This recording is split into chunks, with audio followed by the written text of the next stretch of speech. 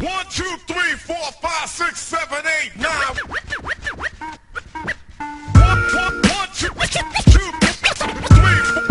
4, 5. 1, 2, 3, 4, 5. 1, 2, 3, 4, 5. 1, 2, 3, 4, 5, 6, 7, 8, 9.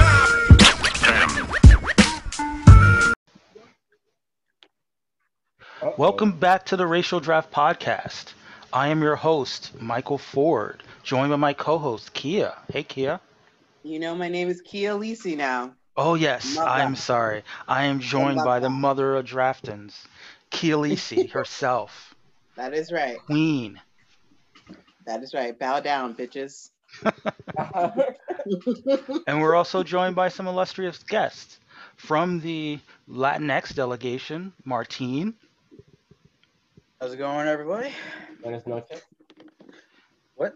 I said buenas noches, sir, Martin. Buenas noches. And that voice you hear is from the Jewish delegation, Adam. Shalom. Aha. Aha. Shalom. Nice. And yeah, we're gonna do a little free form this week. We don't have a lot of racial draft business because season 2 is still a couple of weeks away. At this point, that we kick off season 2 on December 6th. So we're still in the preamble. We're still getting to talk about, December 7th technically. But The day that first, will live in infamy. oh no. But yeah, we're gonna just kind of talk about what's happening in the world of nerd news, and maybe through the lens of our particular angles of racial draftery. I'm gonna jump into the first story. This one dropped at the beginning of last week. That there is a new show coming to the CW network, and it's about a new character called Wonder Girl. Love it. Yara Flores, right? Yara Flora? Yeah, Yara Flor. Yara Flor. Yep. He has not yet been introduced in the comics, but she will be introduced this early 2021 as the future state Wonder Woman. And there are rumors that she's going to be introduced in the comics after that as Wonder Girl in the present day. And her series is going to be Wonder Girl. Is this the first time in history this has happened, that a show has been greenlit for a character before they ever even appeared in the comic book? You mean when there were plans to have the character in the book? Right. Like, have they ever done this before, where they will like announce a TV show for a character before they even made it into the comic? I mean, it's possible that they have. Like, there are a fair number of characters, especially from CW, that debuted on shows. And, I know, for instance, like the Agents of S.H.I.E.L.D. characters, they, Coulson wasn't a character in the comics, but then he became a character in the comics. That's true, but was this character created to be on TV show, and then they said, let's put her in the comics? Because it seems to me the idea was that she was going to be a comics character first, and then they had the idea for the TV show, but I have no idea.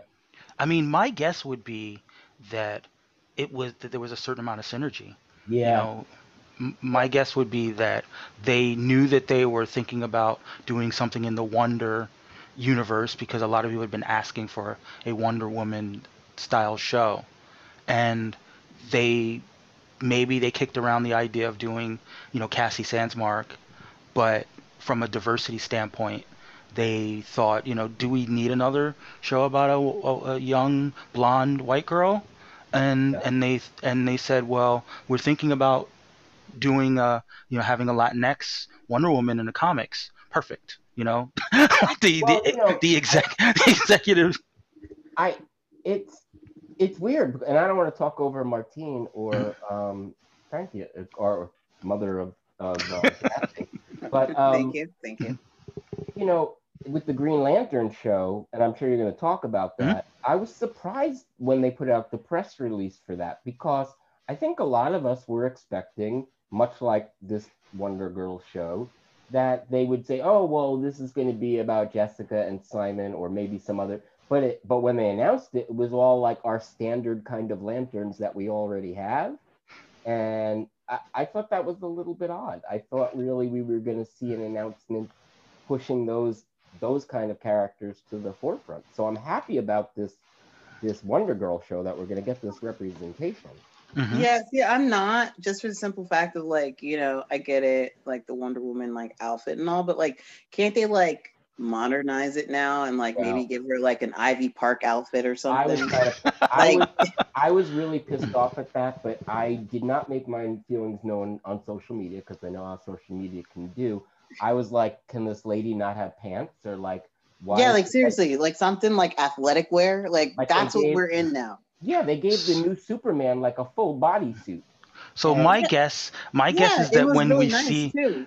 so I have two things. My guess is that when we see the show, they'll make the outfits more practical in general. But No, they Um, won't, even because the comic and book. she's a girl. She's not even a woman. Like, can we please put her in some athleisure wear? even her look just in the comics, what it's gonna look Yeah, like. it's very sexualized. I'm Highly like, sexualized. why do these women characters keep having to wear these short skirts that look like there's no underwear underneath?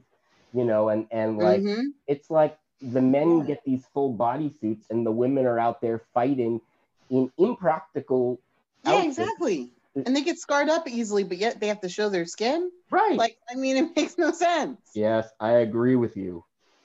I'm not gonna fight this. I think Martinez. I think you're like, I think you're oh. 100% right. However, I mean, she is from Brazil. It's What a does little that warmer in mean? Brazil. It's a little warmer in Brazil. That means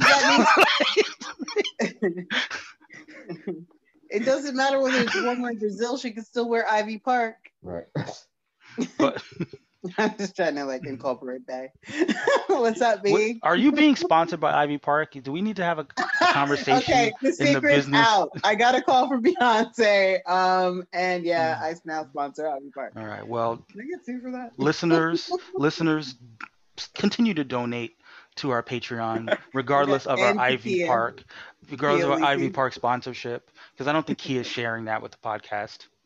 But Yeah, He's it's all about for to me. drop her Cash App, in the chat. Yeah, I'm about to grab my cash app. It's called Kia Lisi.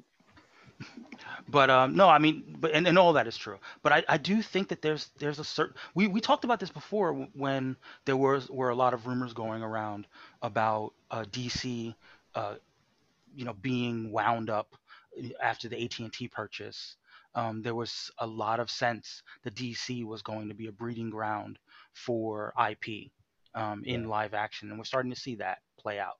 We're starting to see these comic characters, this kind of synergy we're talking about of both Wonder Girl being introduced and this Wonder Girl live action series. And when we talk about Green Lantern, we'll talk about that too. The idea and actually, if we want to talk about Batgirl, sorry, not Batgirl, Batwoman, the fact that they introduced Ryan Wilder in the comics, I think that there's probably going to be a lot more of a synergy between what we see in these various live action adaptations and what we see in the books to a greater extent. Here's why Future State was such a good idea and these characters. DC has screwed up two major things as a company in the last decade. One of them was trying to catch up to Marvel and replicate what Marvel did in the films, and then trying to do it too quickly and failing. The other thing was in the comic books, they were not able to replicate Marvel in what Marvel did with their new generation of new characters. Right. Like Ms. Marvel and Miles and Sam and Viv and Riri and Kate and all of those people. They tried to do it with their younger characters. We'll have a Lobo daughter, we'll have this, we'll have these Kid Lanterns, but it didn't grab hold like they wanted it to. And Naomi didn't grab hold like they thought Naomi would. So now they have this fresh slate of these new younger characters to start with that people can jump in from the beginning, that they can get invested with, that they can see on television shows. So what they did, what you were saying with the IP is smart. they're creating essentially a new DC universe. Not the, this isn't the DC your grandparents knew, right? So it's Right. not Superman and Batman. It's these new characters that are for you, for your generation, that resonate in you, that you'll see on TV, that you'll see in the comics, that you'll see in other media. And I think that what they're doing with this is very smart, starting fresh, because things they've tried haven't worked. So instead Right. of trying to duplicate Marvel and mimic Marvel, do something different and create a new slate of characters. So I really am looking forward to it. As somebody who doesn't read DC, I'm a Marvel reader. I don't read Mhm. For the first time, I'm going, you know what? I think I'm going to jump in on the beginning of these comics and get to know these characters. Right. Well, And, I have a question. sure. Oh, sorry, No, go I have for a it, question Kia. to Adam. Yeah. What kind of new characters would you like to see that you think that our time needs? Well, I think that we need characters that represent society outside our window. I think we need gender, anywhere on the spectrum of gender in terms of characters and sexuality and race, but also to not make those things what the character is about. Like in society, real people, their gender or their sexuality is not about it. So I just want to see like verisimilitude. I want to see a reflection of reality in the characters, ones that people can connect with. And that actually But, like, segues what kind of nicely. super- Wait, no, Kia. Let me segue to this other story that Go ahead. broke a couple Go ahead. days ago. There is actually a new character that's going to be added to the Flash mythos, a non-binary Flash That's great. called Kid Quick. We don't know a lot of details about the character. That character is going to be introduced in the comics first, and I believe as part of Future State. It's not hard to do. If you look at Star Trek Discovery, Adira is a great new addition, a great character, a non-binary character, and it works with the show. It's time. We need stuff like this. Right, especially anything that involves sort of time travel and the future and societies that are maybe a little bit more advanced than ours. That seems like the perfect place for that kind of gender diversity, if let alone racial and ethnic diversity. We have to see a future that we're hopeful to get to. Right. In movies and television, there has been this real trend over, I would say, maybe the last 20 years, that movies that depict the future are usually dystopian or something like that. Yeah, very bleak. And I think that we need a future that we can be hopeful for, where it was like Star Trek, right? Mhm. Where we saw a future that represented what we thought we could be, the best of us. And that's what I want to see in these new characters and this new universe that they're creating. Right. I agree. So yeah, I mean, there are, like I said, there's not a lot of details about the Kid Quick character. I don't think we even know who the Kid Quick. Martine, do we know the Kid Quick's character's secret identity? Not to my knowledge, no. Okay, so it's going to be we'll have to stay tuned, as the character uses they them pronouns at the moment. Well, but here's the thing. We with gender, like it says they're non-binary, right? Right. So you can have your preferred pronouns that don't necessarily relate to your specific how you identify in gender. That's true. Could No, be, like Star Trek Discovery, Adira is a she, but we know it's also a non-binary character. So I'll be curious to see, and it teaches people, right? Mhm. Michael, I mean, this is what you say this. Comic books instruct society. So it's not just that these people need to be represented. It's that when people read the comic books, they're learning about how I relate to people like this, or what I should call them, or they're learning from the comic book. Yeah, that's a really good point. So I think Superman should be non-binary. well, it wouldn't be Superman, right? At that point, it would be It would be just super. Right. super. I don't know. Yeah. They? Some of the names, some of the superhero names are so gender binary that like Yeah. Yeah. I mean, we can have a Super them. non-binary Green Super Lantern. them. No, you can have super them. No, I mean, you can have a non-binary Green Lantern or Well, non-binary Flash it's because interesting. there's no.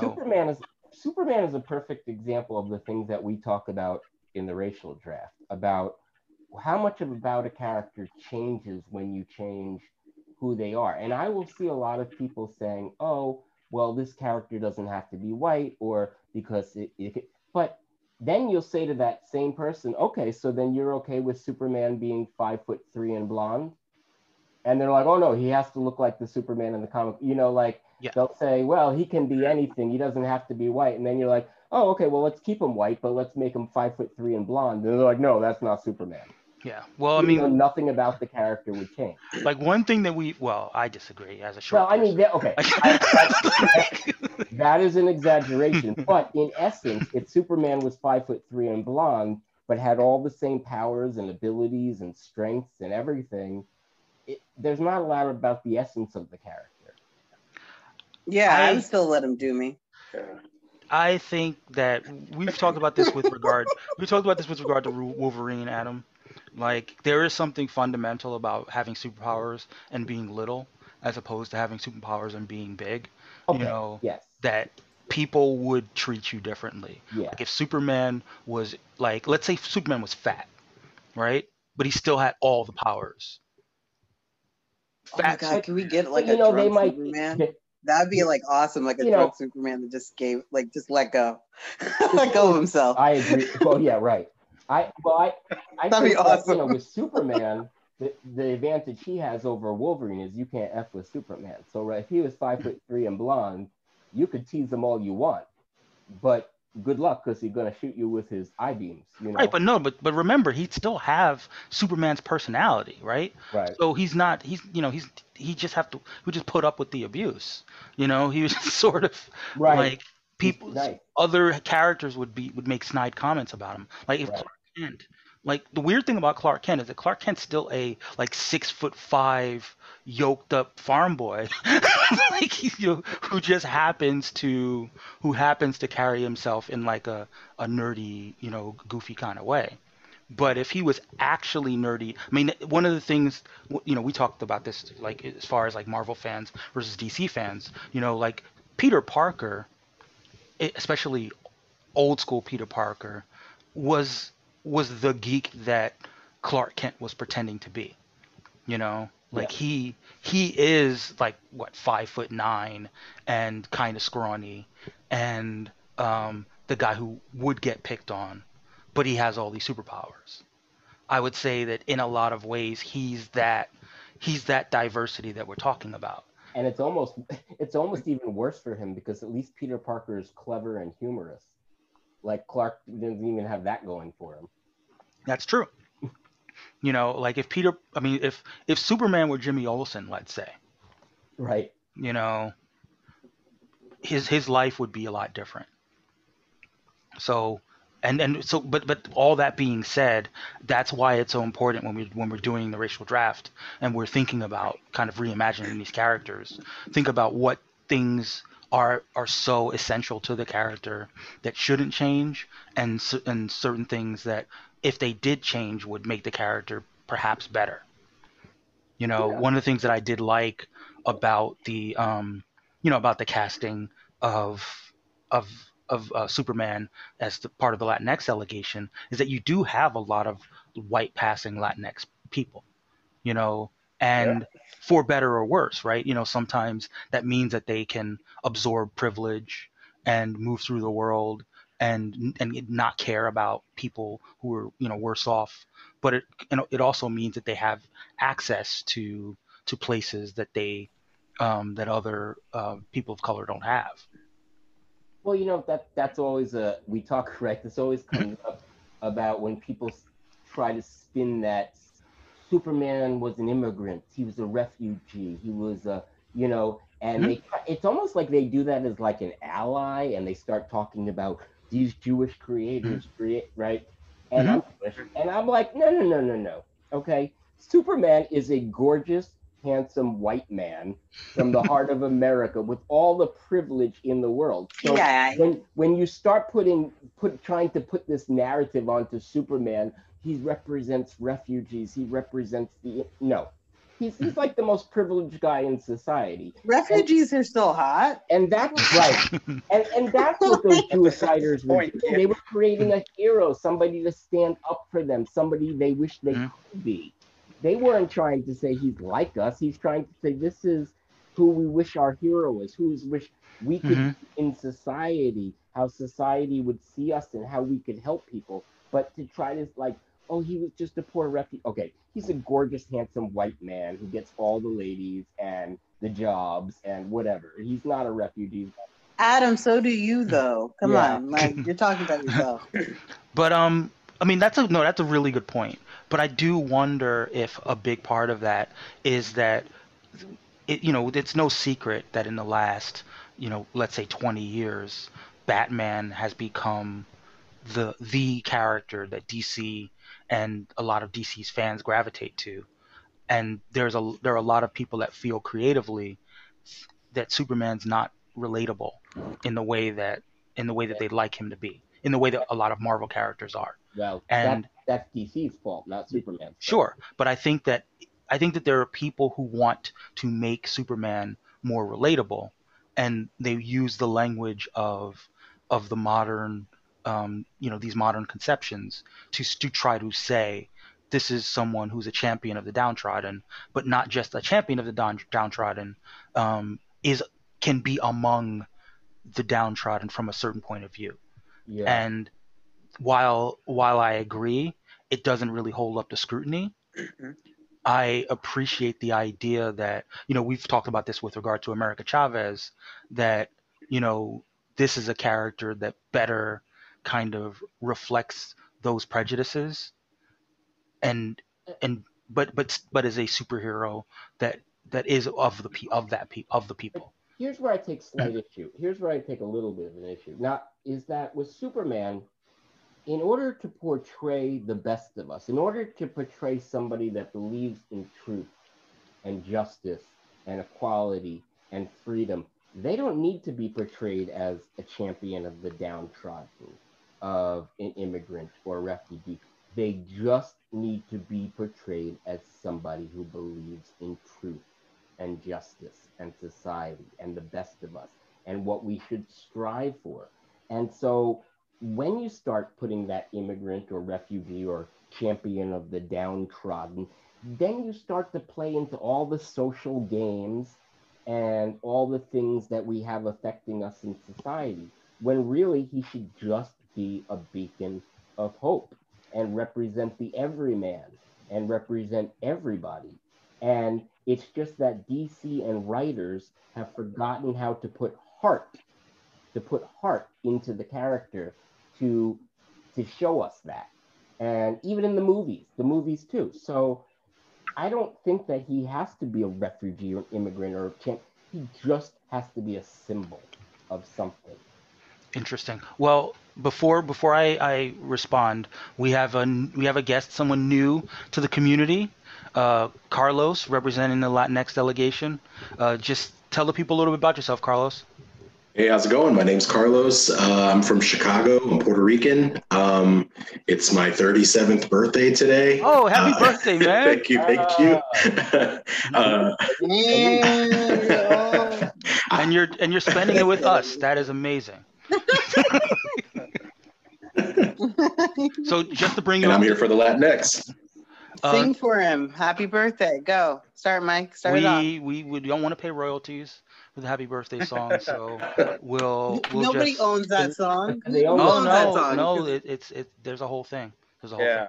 But just to bring you up to speed, we were talking about Superman, and the idea of Superman as either as in season 1, the Latinx delegation drafted Superman, and they talked about kind of the immigrant narrative. And I had said that because there are white passing Latinx or even white Latinx people, the idea of Superman as as Latino could work, even kind of with the same illustration as as it were. But Adam made an interesting point about the fact that a lot of the rhetoric about Superman as a refugee and as an immigrant is almost appropriative in the sense of making this guy who is, a handsome, tall, uh, somewhat Right. very privileged middle American white guy, trying to make him seem down, so to speak. Um, and I didn't know if you had any thoughts about that. I think that's definitely it's a good take. Superman, as much as he is an immigrant, has never had to struggle because he passes and he's from Kansas, and so I would agree with that. I think we actually just had a situation. Alumni of my high school have been posting on Instagram stories of racism that we've encountered at our years. Because I went to a pretty prominent Catholic high school, and these people posted anonymously on Instagram on the same account. We would send our stories through direct message, and then they would get posted up. And one of the kids posted that he was white passing, and no one knew he was Latino until he was calling a friend for help with homework, and he was talking to his grandmother in the background in full fluent Spanish, and his Latino classmate was like, "Yo, I didn't even know. Like, I didn't know you were Hispanic." And I saw that story, and I was like, "Oh, that story's about me." And that's my boy that I was talking to, and I did not know. That was the day I found out he was Argentinian. And so we had a conversation about that on the side, and just like, he basically said, like, I knew that I was getting by. I knew that I was passing, and I knew that I was ignoring this whole side of me because it made my life easier. And he said he feels so ashamed about that. I was like, honestly, dude, like, if I could have, I would have too. I can't blame you for that. Like, especially because you're talking about high school. I think you're talking about a high schooler, right? Exactly. Yeah. And it's for kids. In Chicago's a very segregated city, so if you came from a Latino neighborhood, and suddenly you're in this magnet Catholic school that is majority white kids, it's a culture shock. Right. And so you're just kind of like, how do I survive? What do I do? And for the browner Latinos, we didn't have that option, but I guarantee you, as much as I would hate to believe it about myself, if I could have, I would have. And actually, so I think that might even be, if Clark Kent is that, that symbol, there is something about, he does willingly kind of deny his Kryptonian side when he finds out, in order to blend in with society. Right. I mean, the name. I mean, there is that name, aspect to it. But Yeah, the isn't that name also Clark kind of Kent. like part of American culture? Well, especially. But isn't that also part of like American culture? Like, like a lot of people that, like a lot of immigrants that come over, they like first generation, second generation, they kind of want to be as Americanized as possible. So couldn't that been kind of like a reflection of what we do in America? Interesting. Carlos just made me think of something interesting when we're talking about passing, and specifically in Latinx community. So you and I, Michael, we were talking about this and about Moon Knight, about the Moon Knight casting, right? And we're talking about, like, how do you make a Latinx Jew? Is he going to stay Jewish, right? Or if he is, how do you explain that he's, Hispanic or Spanish? And, Carlos makes me think, who says they are? Who says he isn't just going to play a regular white Eastern European Jew, right? Just because the actor happens to be that nationality or that culture, when we talk about passing and what a passing allows you to do in society, we have no clue that the actor's heritage is going to have any implication on the role whatsoever. That's a good point. I mean, I think we have talked about this kind of more generally, that there is this notion that acting, there's a traditional idea of acting as being anyone can play any role. And what we're seeing a lot in the discourse now is that is that because with access to Google and with access to people's backgrounds at a level that we didn't have before, there's a lot more pressure to make the real life background of actors play into the roles that they take. So I wouldn't be surprised, especially given the fact that Marvel doesn't have any leading Latinx characters. I would expect, given that Oscar Isaac is so well known as a Latinx leading man, I would expect them to take advantage of that as a way of getting the, for lack of a better term, credit, from the community for having that lead. Yeah. And on that kind of like a similar note, kind of bringing it back to the Yara Flor thing, that whole everyone kind of wants the actors or actresses that are portraying these characters to be as closely to the characters as possible. Mm-hmm. I kind of figured I was going to end up talking about this as soon as I got wind that so okay, a little preface. Sure. The co-showrunner and like head writer, I guess, of that show Mm-hmm. is named Daylin, Dailyn. I might be Daylin Rodriguez. And someone said like, I hope you cast a Brazilian actress for the role, right? Because obviously, it's like they want a Brazilian to play this Brazilian character, Right. And bringing kind of some similar thing that Adam talked about of how social media can sometimes get. She responded, "I'm going to try to cast a Brazilian actress." Right? And that's when people started to kind of lose their minds because of the use of the word try. Yeah, which basically says like, we could get a Brazilian, we may not get a Brazilian. But, and so everyone kept saying like, no, you better cast a Brazilian, you better cast a Brazilian. Or like, what's this, all this about try? No, you're gonna do this. And she clarified what she meant. Like, she hasn't even written the script yet. It hasn't even been approved. Like, they're not even up to the point of casting, but that's why she said try. Right. But everyone still wasn't having it, and she got so many of these comments. It seems like they made her go on Twitter, like on private. And that's unfortunate. Yeah, it is unfortunate because, like, speaking as someone who kind of wants to go into that industry, I know why you can't actually say, I'm only going to cast. Like, I'm for sure going to cast Brazilian. Because when it comes to casting calls, you can't specify a nationality. No, you can't. No, you can't. You can go like the most specific is like Hispanic or Latino, or in this case, Hispanic or Latina. But like that's about it.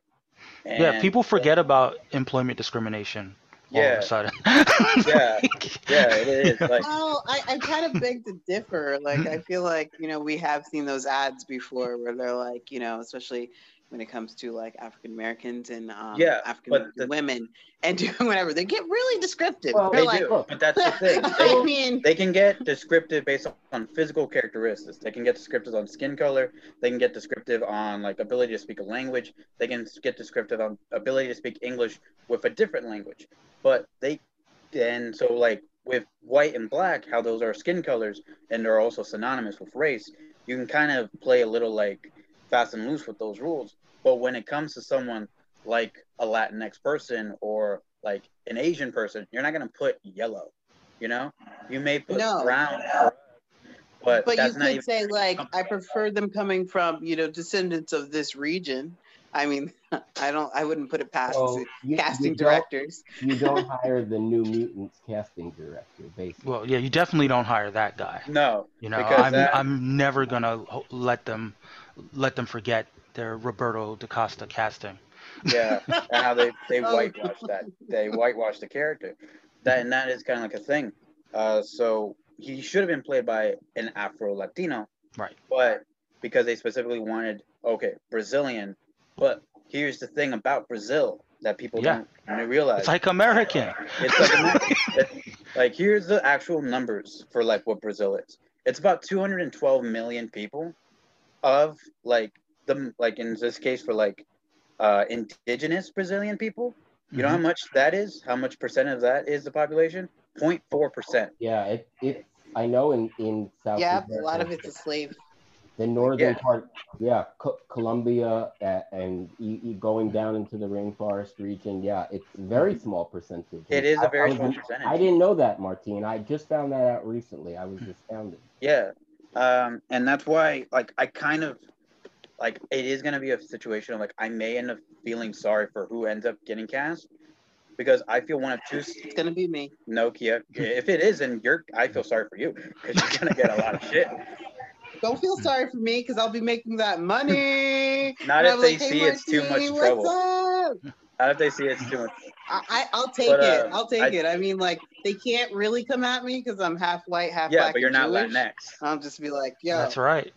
that's true. But actually, wait, according to my 23andMe, I have Portuguese. That's not the same.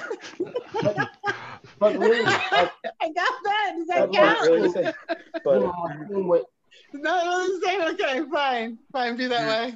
I tried. tying to what Some Brazilians they do speak speak Portuguese. Portuguese, I'm just but like saying. a Spanish person Oh is my Mexican. God, see? you know, Martine, That's like true. what you were just saying about That's true. the population and everything, I also find that when we say, okay, well, a Brazilian actress should be cast in the role or whatever it is, Yeah. then you'll make people happy by doing that, but then they'll not be happy with the person that you picked because they don't Exactly. look the image in your head of Right. what should be representative of that culture on Exactly. the screen. They'll say, oh, that person is Brazilian, but they're not Brazilian enough. You Yeah, didn't- it's kind of get like the how right kind it of went with the actor that played Bobby. Like Exactly. he's Brazilian, but he's not the right kind. But, Right. so He's, us being kind of ignorant Americans sometimes, like we forget that just like if someone were to cast an American, it Yeah. could be a wide range of ethnicities and a wide range of races within American. The same is present in Brazil. So it's not. Yeah, But, I have you know. that problem when people always discuss Middle Eastern casting of Mhm. what a person should look like, because that shows that most people have ignorance of the region and who was there and Zoroastrians, and like they don't know that people in the region of the Middle East can look as white as any American, all the way to almost as dark as a black person. And when they go, oh well, that person doesn't look Arabic or look Arab, or they don't look Afghani or Iraqi. The people there can, like I said, they can have like rosy cheeks and be as white as any of us. So you'll cast somebody, and then people won't be happy because it wasn't their vision of what the person should look like. Right. Yeah. And the weird thing. I agree with Adam on that one. The weird thing about like the difference between like how people are like on Twitter and not on Twitter is I think that Twitter sometimes, or social media in general, but mostly Twitter, tends to amplify the most extreme reaction. So someone might be a little bit disappointed, for instance, but that little bit of disappointment will turn into anger versus. And the anger is immediate. It's never, listen, you might not have realized this mistake you made. It kind of really offended us. Let us explain to you why it offended us, and let's have a conversation about it. It's never that. It's that this person who might have been an otherwise wonderful person makes this error in judgment, and then there's this immediate pile on of anger and calling them a bad person and how horrible they were, instead of just saying, hey, maybe you were ignorant about this. It offended us. Maybe you didn't know it offended us. Let us explain it to you. It goes immediately to anger. Right. And and we all know that Twitter is not a great place for nuanced discussion. So, podcast, not to plug our podcast, but like, we can have the kinds of conversations here on the podcast that would be really difficult to have on Twitter, back and forth with 280 characters. And, any one thing you say can be kind of snapshotted and taken way out of context and create a pylon. It's how you reply. Like at first, when I was first observing the Sia situation, I first looked at it and I thought, oh wow, they're really piling on. And then other people pointed out to me the way she reacted and the way she replied to people and how rude it was. Exactly. And so you also have to get a full picture of what's going on and not just see the parts of it you want to see. Right. But Did yeah, you say Sia. Sia? What happened with Sia? I mean that's a little bit outside of the scope of the podcast, but you I'm know, sorry, but we're gonna have to take a small detour because I need to understand what happened with Sia so I can defend Sia in whatever Well, capacity that's need to. Sia, Because you know what? I have an elastic Sia heart. made a movie, and the lead in the movie is an autistic character, and she did not cast an autistic actress. It appears she didn't even try. She went with a standard actress that she knows, and she worked on the project with Autism Speaks, which is very controversial. Wait, time out. So you're telling me, so she pretty much did a movie version of The Good Doctor that has been on for like 5 seasons and is not, and she's getting rammed for that? Well, Hell no. no, not really, because in this movie, it's also about apparently the way the character is portrayed as being, you know, a person in need of help, but that she also worked with Autism Speaks, which is a very controversial group because of their views on autism and how the autistic community feels about them. And when people were pointing it out to Sia online, she took a very sort of confrontational tact. confrontational tone. She even sort of made a backhanded slap joke at somebody. And it wasn't the way you handle a situation like that. Yeah. Okay, Sia may not have handled it, but I do want to say this. Like, you know, I have an autistic cousin who is amazing in every way. He has conquered so many things and he will continue to conquer very many things. And I think that we need to understand that entertainment is entertainment, right? Like somebody's vision of something, like be it wrong, right, or whatever, it's their vision, right? Like it's all kind of made up. Like if it was based on a true story, I'd probably be a little bit more offended. I'd be like, no, you need to get somebody a little bit more authentic. But Right. Well, you know, art is art, right? So you can't really, like, you know, you can be judgmental of people's art if you want, like, you'd be like, I guess that's part of art, but Sorry. you know, I don't know. I guess, you know. But if I may interject really quick, I understand what you're saying, Kia, but it's kind of like when you're a marginalized group, you sometimes know that this is your opportunity to make your point. Like this is the only time that they're going to care about what you think. You know, so if the movie comes out and a bunch of people who don't have firsthand experience with autistic people love it, give it a bunch of awards. Like we see it with things like Green Book, right? You know, like a bunch of people who don't have firsthand experience with it may love it and shower it with praise, and the voices of the people who are actually being represented will be drowned out. That's what leads to sort of that feeling of further disenfranchisement. But are they being represented, or are they being, what's the word? Not represented, but like there's a word. I mean, they're being portrayed. They're being portrayed. Yeah. And portrayed is not the same thing as being represented. Well, you know, I've always said, like remember, that's up to interpretation, right? With Judaism, I'll have actors. I'd Sure. rather see representation in roles. Like sometimes I don't mind if they're not Jewish, as long as the role being represented is there, and what it teaches us about society.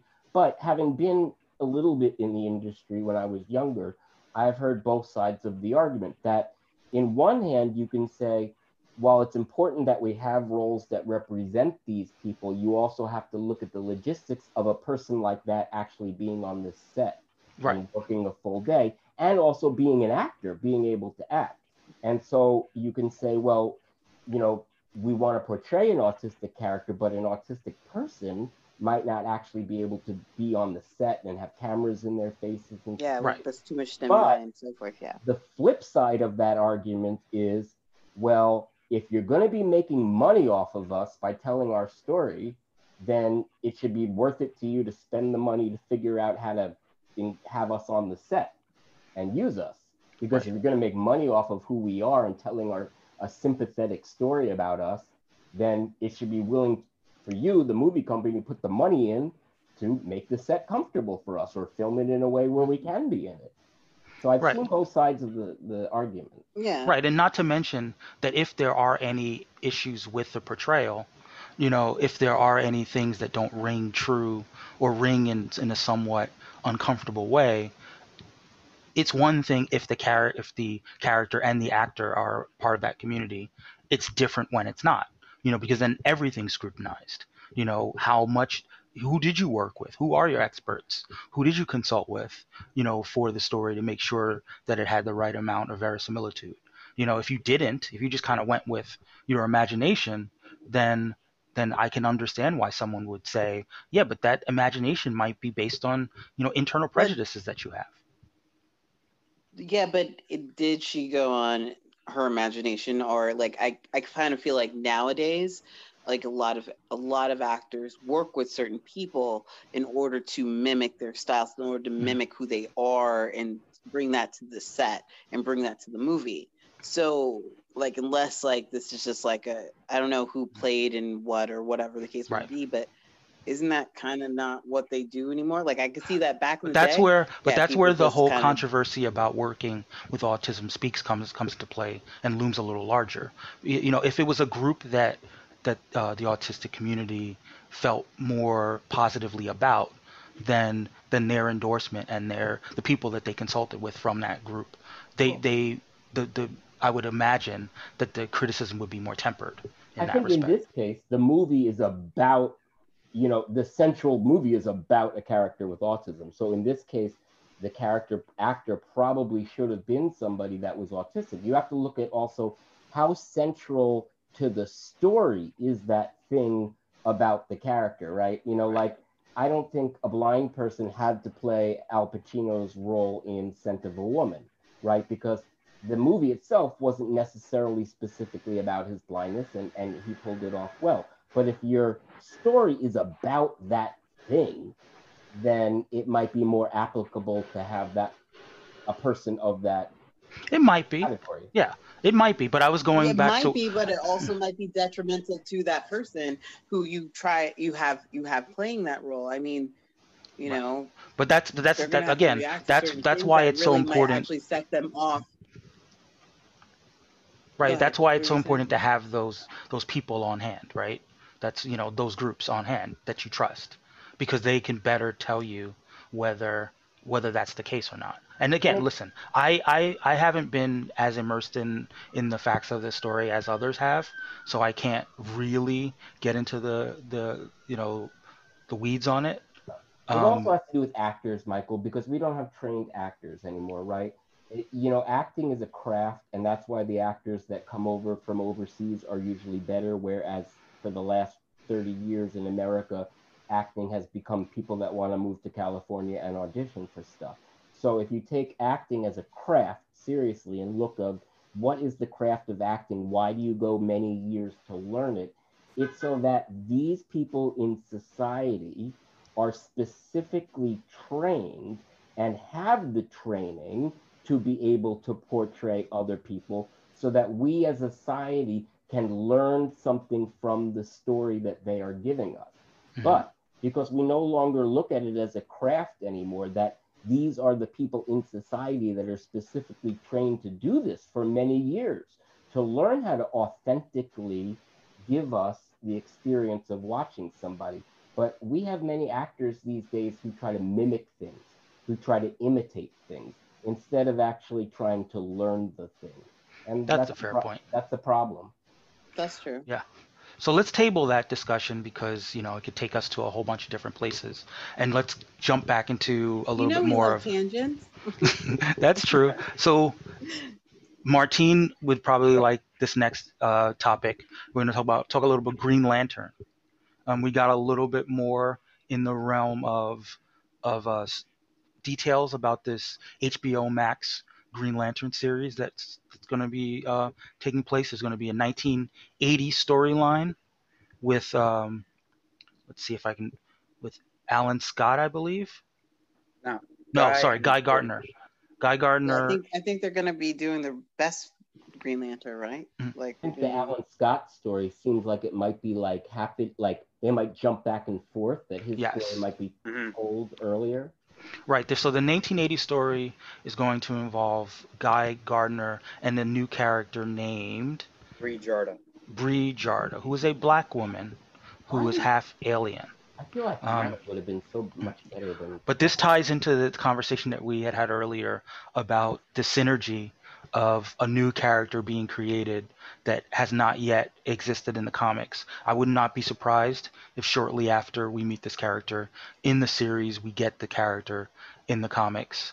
So I'm eager to see what they're looking for in terms of casting and in terms of what they're looking for in terms of characterization. There's also going to be, like people said, a 1940s storyline involving, Alan Scott as a closeted gay man in a time where that was probably how most gay men conducted their business. And isn't there a present day story at this point? There is. Yeah, there is a present day story, but it's Simon and Jessica. Okay. That is like the kind of like the character kind of like descriptions and stuff of like what they're going to be doing. They haven't released Simon and Jessica just yet. They've only released for Alan, Guy, and Bree. Gotcha. That could be that like they're trying to still figure out what they're going to do, or they're trying to figure out how to describe what their story's going to be. Mm-hmm. But there is going to be a present day story with those two. Martine, just as a question, what you would have liked to see, would you have rather seen Kyle or would you have rather seen Guy? Well, if those were my two options, whether I could see Kyle or I could see Guy, I'd rather see Kyle. But I'd rather see like Guy and Kyle. Because, like they've been partners before. They're arguably each other's best friends, like, and like, so like, I would have been like appreciative. I mean, I definitely think based on, what I picked up, I think there's going to be kind of like a buddy cop element with Guy and Bree. A black woman and a rough around the edges kind of blue collar white guy. In the 1980s, the sort of high point of your like Lethal Weapon buddy cop era. Like I would not be surprised if that's the vibe that they were going for with the period piece. So to that extent, I think if it was a story set kind of in the era that we met Kyle in like the mid 90s, and who knows, maybe in season 2 that's the plan. That these are going to be sort of period pieces set in different decades and have different lanterns for different decades. I could definitely see why Guy is a good fit for a 1980s story, and why, especially if they're doing Simon and Jessica in the present day, why they maybe are quite a good fit given what we just came out of. For the last 4 years, the different immigrant and ethnic groups that were subject to, what they've been subject to. One thing that's always going to be an interesting question now is the whole concept of the Green Lantern as quote unquote space police. Given that all cops are bad. It's like how are we going to portray intergalactic law enforcement in our new era where we are very interested in critiquing the narratives and wanting to not fall into the traps of propaganda. A glorification of them. Right. Do you have any ideas about like the way that you might approach it? I have no freaking clue, dude. I'm sorry. Go ahead, Martine. I'm sorry. Oh no, like you can go. No. Actually, Carlos, are you still with us? We might have lost Carlos for a little bit. Hopefully, he comes back. I was saying, like, you just have to focus on them sort of being like the upholders of law and justice, rather than we're here to arrest you. It's still we're here to protect you from the bad guys. Like, we're still the good guys. We're still here for law and order. And like you were saying, it should be a lesson to cops, right? Don't worry about how cops are right now in our actual society. Don't even worry about that. Just show the Green Lanterns to be good, to be upholders of law and justice, and let that be a lesson for the cops. Yeah. Let Yeah. it be aspirational rather than reflective. Hopefully, fingers crossed, because as we've already said, social media can be brutal when it comes to, and the blogosphere when it comes to their critiques. That's like an understatement. And they're still working with Berlanti Productions. And speaking of Berlanti Productions, there was also news from that world. The Black Lightning television show. Kia, do you watch Black Lightning? We lost Kia. No, Okay, fair enough.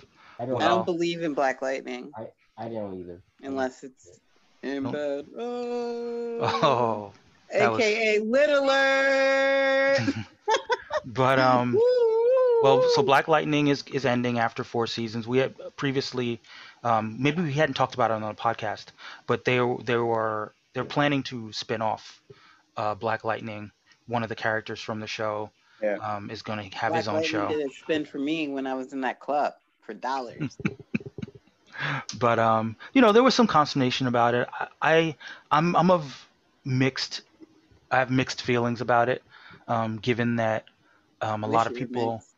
A lot of people didn't really know where Black Lightning fit in the overall universe. I know where he fits. But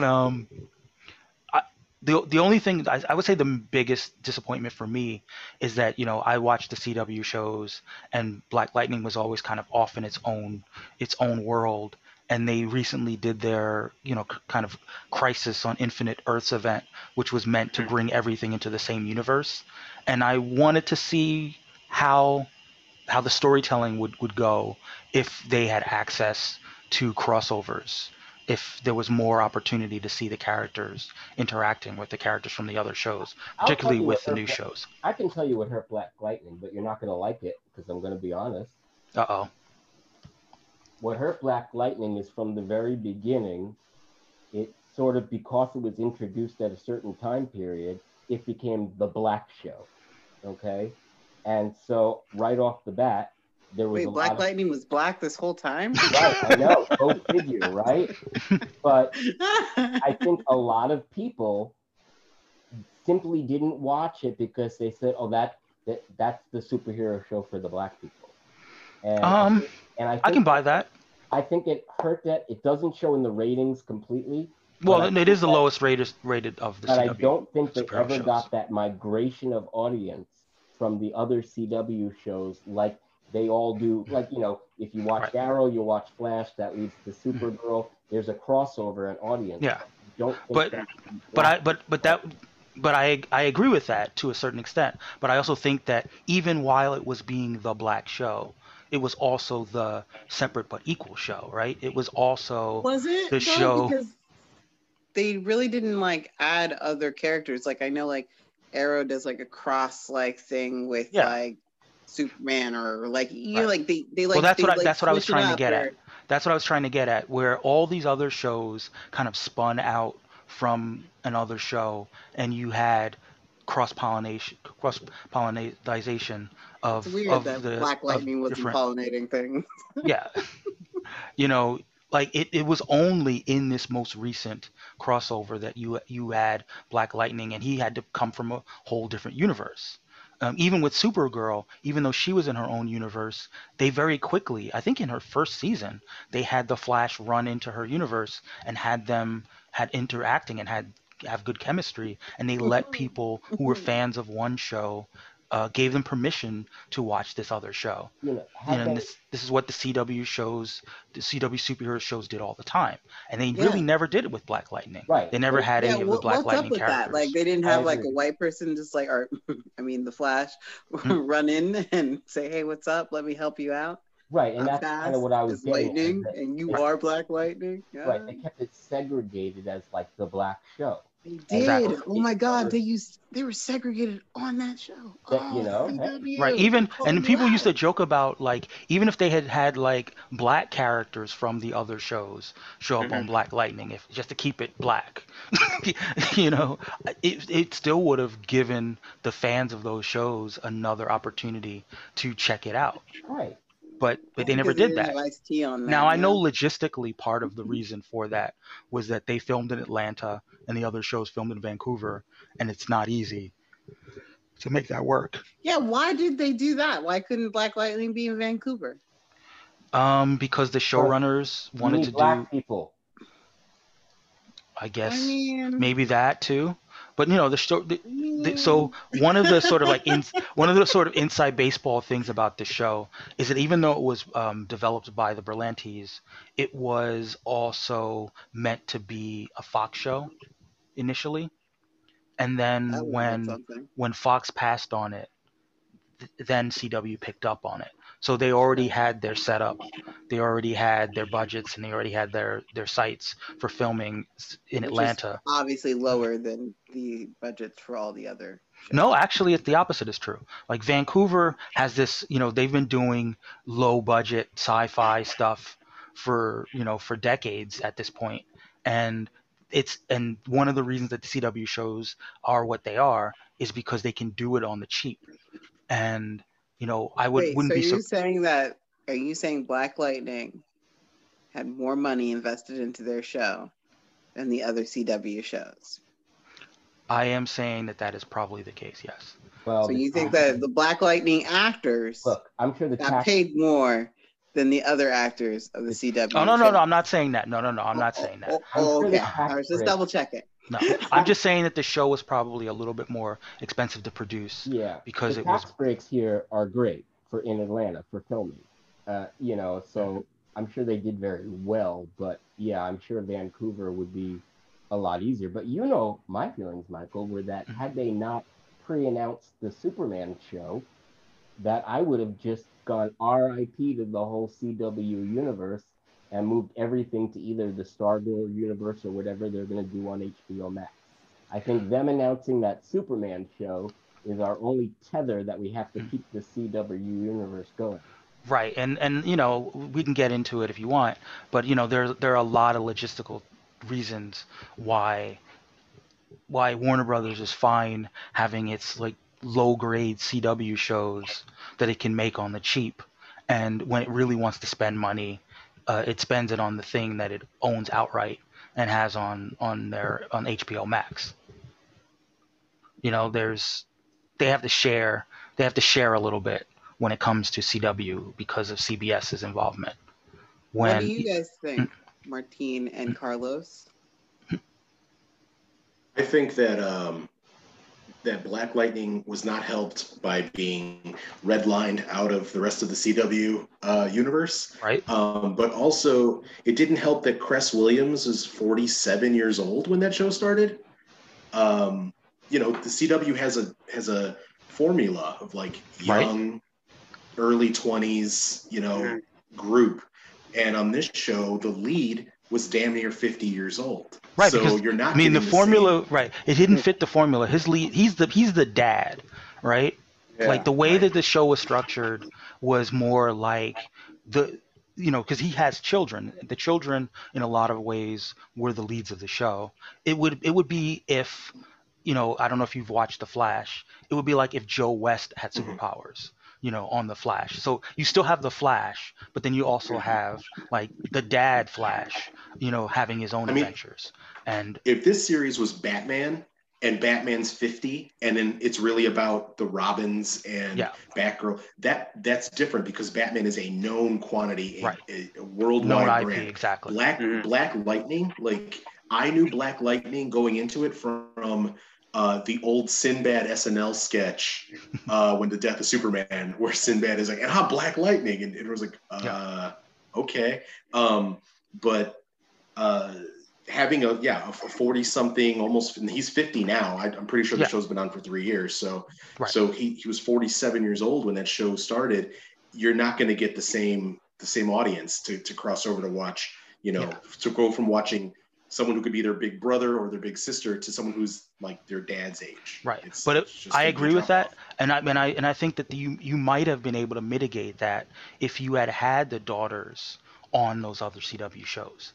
You know, if you had, you know, the real, in a lot of ways, you know, because you still had the teenage angst, you still had the romantic aspects. He still had those things that CW shows are known for. It's just that the named main character, the lead character, was out of the demo. He was, but Yep. but they're not.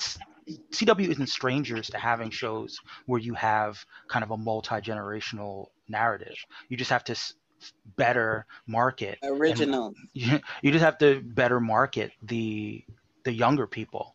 And but to the extent that there are a lot of to the extent that there are a lot of fans of CW shows that are not black, maybe it was intimidating, maybe it was off-putting that they didn't see themselves ironically they didn't see themselves represented on Black Lightning, and it made them less likely to watch. Who knows, maybe they needed a token white teenager on the show to get them hooked on it.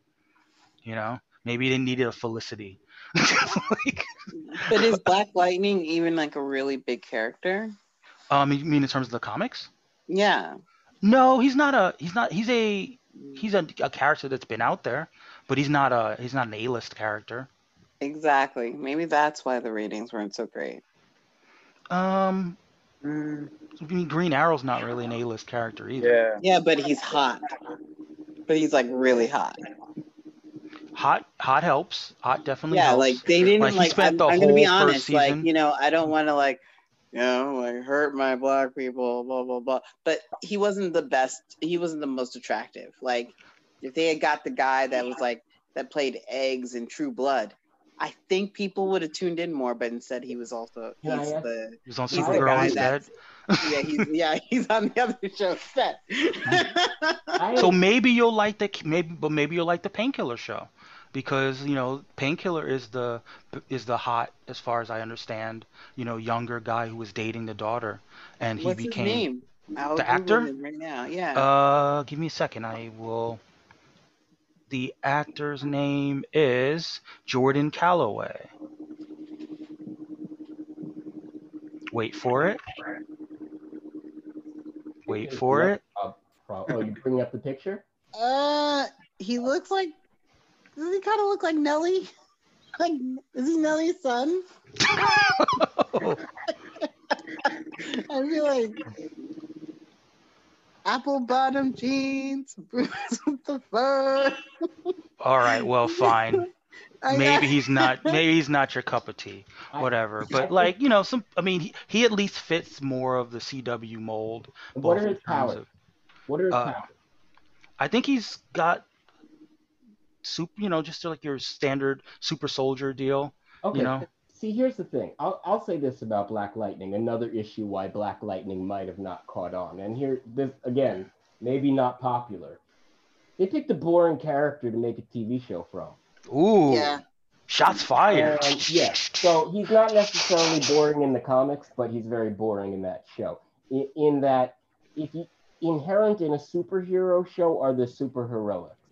And people want to see spectacle and people want to see interesting things. And I'm not so sure if even when that show began, right? Because you have to get into the show. Like, is it so interesting? Like the super part of Tell the him, show? Adam. Tell him. Well, but here's what I have to ask then. Here's what I have to ask. Everybody's fave, Static, has electricity powers too. Yeah, but Static has the personality of a more interesting person. Not that he has the personality of Peter Parker. I'm not saying that. But what I'm saying is that you get an infinitely more interesting character right off the bat than this sort of principal dad kind of grown up, mature, Yeah. No, I get that. And like I said before, that was one of the things that was, hindering the show. But I think that it was more about the fact that they wanted to, in order to fit the CW mold, it was really about the daughters, but nobody knows who the daughters are. The daughters have zero profile. Black Lightning is at least a character that people know about. It took a little while to get to the daughters. That's the thing. I mean, in the beginning, the first daughter like it took a while. I think it took like 5 episodes maybe or 4 to even get. Yeah, but that's also part of the CW formula. They took Yeah. Green Arrow, like the Arrow, like he didn't call himself the Green Arrow till like season 3 or 4. You Yeah, know, like but you had True, some that is investment true. in that, and that you kind of knew what he was gonna be. Whereas these characters were so new in Black Lightning that you really had to stick with the show for a little while for it to yes, get interesting. I agree And with that. I Yeah. know that in the beginning, when I first tried to watch it, I bowed out. I bowed out after like the fourth or fifth episode because I was like, nothing's going on in this show. Well, I know that a lot of people. I know that there were a lot of black people who were really hyped about the show in the beginning, and then they kind of fell off. You know, in terms of the they felt like the writing failed it in season 2. That it kind of got tropey, and it probably did. A lot of CW shows get tropey. Um, but and if we're being honest, they didn't have the most charismatic cast. I would say that probably the most charismatic actor on the show was the guy who played Tobias Whale, and you can only do but so much when your villain is your best, is your best character. Yeah. Cress is fine. He suffers from a little bit of Mike Coulterism. Yeah. Perfect Like example. some of the same issues that I had with Luke Cage, I have with Cress Williams' portrayal of sad. Black Lightning. A little depressed, a little sad. Yeah, I'm really bored with talking about Black Lightning when it's not talking about like a sex toy. So let's talk about something else. Real quick, just also the costume was not helping on that show. Black Lightning's costume, even like the new improved ones, like this still looks really corny, especially compared to like Agreed. Arrow and Flash. Like I was like, what is Yeah. this? I don't know. No, it's true. It's true. Yeah, maybe it needed to lean into a little bit more camp. Does he even have lightning power or like what? He has Does electricity he- powers. Yeah. He generates electricity, and he Like shoots the it. only thing I think I watched one episode and like he had some electricity and then like afterwards he like acted like a little bitch, like he couldn't like stand. I was like, what the fuck is this? That's not a superhero. That's like a weak motherfucker. Like Wow. Wow, I'm just saying, he's that's bringing what the I heat. I did. You know, let's stop talking about the not sex toy and let's talk about something else. All right, so we're going to transition from Black Lightning to Black Panther. There was a little Can't bit say of anything bad about him. He passed away. yes. So Black Panther 2, there are some news that came out this week that they will be beginning production in July. Now, Wait, who's gonna be playing him? Whoa, time out. Like, is this just gonna be Black Panther 2, but he never shows himself? um, Man, this well, is, this and is, then there you have it. Like is I was trying to like not go there, but it's the problem I have with this story is that Chadwick Boseman just recently passed away, and Mhm. you can't talk about Black Panther 2 without the question of what are they going to do with T'Challa's character and with Chadwick Boseman, They better and find a it lookalike. feels unseemly to have this discussion right now. it's so it- difficult it- because he was that character, but then you also have to think, what would Chadwick have wanted? And I kind of Chadwick would have wanted everybody to mourn for a very long time, and nobody gets paid the same amount of money that he's getting paid. I know Chadwick. I know that's not what he would have wanted. Like F that. That No, money I should go understand to what them. I understand what you're saying, Adam. And when push comes to shove, I agree with you. But I just think that it's still too new, and it's like talking about it's like when you're like a parent passed away, and your mom's like, all right, your dad passed away, and your mom's like, well, gotta hit the streets and find myself a new man. It's like you like. That's true. Like too It's soon, like Mom. Too that soon. she's gonna move on. You know that she's going to like date again. But if like 2 months after 2 months after your dad dies, she's out there, you're like, can we just wait a little bit longer? Like, That's so you know, true. Like that is like, so true. and the thing is, Disrespectful. since we know that they're not even like so one of the things that came out is they're gonna film for 6 months. So they're starting in July and they're gonna film for 6 months, which means they're not even gonna be done with the movie, principal photography on the movie until 2022. So we're almost, we're over a year off from this movie being a thing, and we're spending a lot of time and energy fighting about what should happen with regard to Chadwick Boseman's legacy. And I just think that we can wait. We can afford to let our feelings on the matter, continue to have our grief and continue to figure out what his life meant and have our tributes. Like we haven't even given the proper tributes that we typically do when an actor passes away, like when they have the Oscars and that kind of stuff. We haven't had Mhm. our in memory of Chadwick Boseman because we haven't even had a Marvel thing out yet. You know, so while I have my own ideas about the direction that they should take the franchise, I know that anything you say right now, it's people are very passionate on different perspectives. I don't even think they've written the movie yet. I think that from last we heard, um, what's his name? Um, Ryan Coogler was still dealing with the grief. I understand that the way that the business works is that you have to reserve the studio space, so these things leak out way ahead of time. It's October. I'm sorry, it's November. July is 8 months from now, but we know about it now, and that means that people are going to be talking about it for the next eight months. But I wish we'd just kind of, you know, scale it back a little bit. But I that agree. being said, we do have a casting for the movie and an actual person that we know is going to be in the movie, and I think that is a good thing that we can kind of play around with and speculate on. Who's that? Now I don't know this actor. Maybe you guys are aware of him. Say Tenoch his name. Huerta.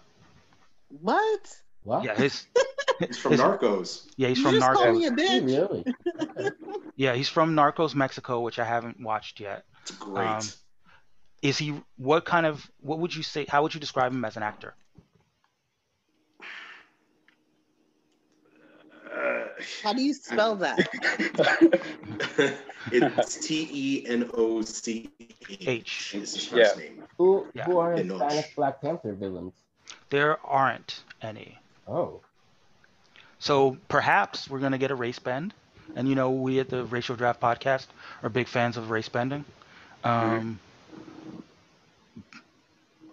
because I don't know the actor's work. I don't have an idea of exactly who would fit the kinds of roles he plays. But I'm open to some suggestions if we want to kind of ban some about. I am not versed in the Black Panther rogues gallery. Tanakwa? I don't think he has a great rogue gallery. I'll just put it out there.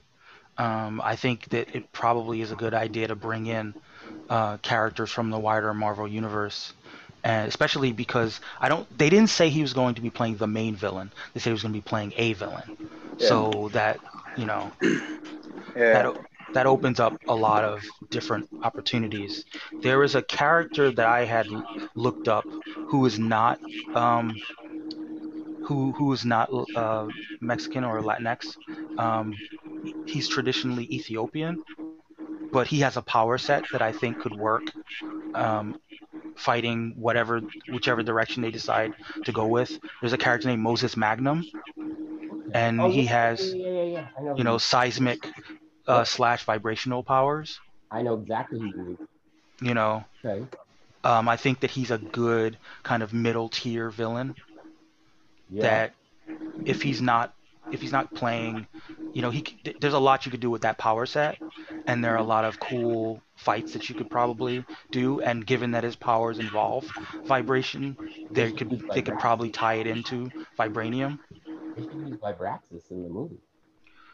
Well, again, that opens up the question of like, who is, if we think that Shuri's going to play a big role in this movie, then we probably have to spend a lot of time in leveling Shuri up so that, she can have the physicality that we traditionally associate with the Black Panther. As much as we like Shuri in Black Panther 1, she wasn't known for her physical prowess. And that would be something that we'd have to incorporate, I think. So I would hold off on introducing yet another member of the of the sort of Black Panther entourage. Yeah. But who knows? Maybe there's room for him. I would if we're going to introduce any extended figures, I one character that has been kind of talked about and bandied about is the character the White Wolf, who's T'Challa's like half brother who's white. Like, Oh, right. but is A somewhat little on the nose. but somewhat untrustworthy. Or Casper Cole. He is a wolf. Casper Cole. Casper Cole? That's one of the white tigers. That's the black Jewish white tiger. Yeah. Yeah. What? But he started out as a Black Panther. Right. He got a synthetic version of the Black Panther herb, and that's what gave him his power. So he's like one of the two white tigers that don't get their abilities from the amulets. Bengal Yeah. tiger. He's like you, Kia. He's the black. I white know. Jewish I word. guess I know what I'm going to be for Halloween next year. Ew. Kevin yeah. Casper Cole. Yeah, I don't care for Casper Cole. Like I think he's an interesting character, but like he's a cop, and like he's a bad cop. Wow, it ends there. Mike does not like cops. He's a bad cop. No, I mean his whole deal is that he steals from criminals to pay his his girlfriend that he's not making enough money, so he's trying to do shady stuff, and he just happens upon Black Panther gear and decides, oh, this will better help me steal from criminals. So you're And mad he- at a man for stealing from criminals in order to make his life better? Yes. when you're a cop. I mean, I mean, the Kinda first messed up. Black Panther movie involves someone named the Black Panther trusting a CIA agent. So I don't know why, Black Panther 2 couldn't involve a crooked cop With a heart who of we see in gold. a good light. A Yeah, a exactly. crooked cop with a heart of gold. It could be just as tone deaf but as at the first least one. no, at least they mocked the white CIA agent in Black Panther 1. At least he was played for Yeah. comic relief, and again, I hate that character in the books. I hate K. Everett Ross in the books. So the fact that they made him they cast Martin Freeman, who's super likable and everything. He's like our second favorite Martin in the world. I'm sure, clearly. Yeah, obviously. It helped that they created the most likable CIA agent that we probably ever had in cinema. So My I get wife that. made the observation, we were watching Black Panther actually a couple days ago. She made the observation that Martin Freeman is doing a Jason Bateman impression in that movie. Like if you go back and listen to the cadence in which he's speaking with an American accent, his American is Jason Bateman. You know what's funny? I believe that if I recall, I believe that Christopher Priest did base what's his name, Everett Ross, on Jason Bateman. Don't quote me on that, but I feel like that's right. I don't know, but I could listen. I like Jason Bateman as an actor, but if Jason Bateman was playing Martin Freeman, he'd be a dick. He'd be an unlikable dick, and the energy would be totally different. So yeah, I mean, who knows? I know a lot of people were saying mostly because they want to see Namor in Black Panther 2. They were saying maybe he'll play Mexican Namor, and I'm like, maybe, on behalf of the Latinx delegation, Sell me on Mexican Namor. I mean, if he Martine? does end up being Namor, it'd be pretty funny that we drafted Aquaman and made him Mhm. Latinx, but the Polynesian team drafted Namor and made him Polynesian, but Aquaman's played by a Polynesian, and it's like they switched. That would just be funny to me. So for that reason, yes. I mean, I suppose that would be fun. But I mean, I don't know. This actor doesn't strike me as high profile enough to be Namor. No. Yeah. No, I could see a henchman. I could see a right hand man A heavy. character. Yeah. Yeah, but not. Yeah, I just hope whatever character he plays, the power set fits in thematically with what they're going for. Mhm. Telling Coogler tells deeper stories than kind of Exactly. the rest of the MCU. So I hope that whatever it is, it fits into like, oh, and did you notice like first Black Panther, like, did you notice the final fight takes place on the Underground Railroad? Like, that's amazing. Like I hope whatever the power set of this character is fits in. If it is a power set, it might not even be a power set. It might be. That's true. He You could might just be play a soldier, businessman. mercenary, or I something. just want, I just hope it them to lean, fits. I want them to lean in more in terms of the comics. I want them to not be so afraid to go to some of the more absurd or, like with Claw. I was a little disappointed with Claw that he didn't get the big dome, on the end of the like. Mhm. I think that there's nothing wrong in movies that are based on comic books, the fantastical, to maybe lean in a little bit more because it adds. I'm with you. It's not like, I don't want to say humor. I think humor is the wrong word. It adds more love. It adds more Yeah. joy to the movie when things are a little odd or more creative or more absurd. I agree with that, but I also think that sometimes there's like a leveling up in the sense of, you introduce the world, introduce the characters, you get everyone kind of used to where everyone stands, and then in part two, you escalate.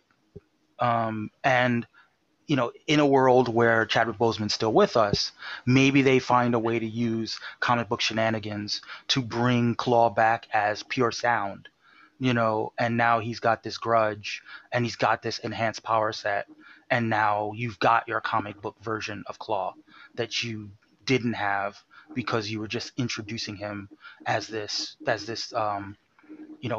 figure that didn't have a stake, a profile, as it were, in the world of the non-comic readers, because that's the thing about, I think, more than any other MCU movie, you had a lot of first time viewers who were just jumping in and wanted to be a part of this MCU thing and wanted to support this black superhero movie.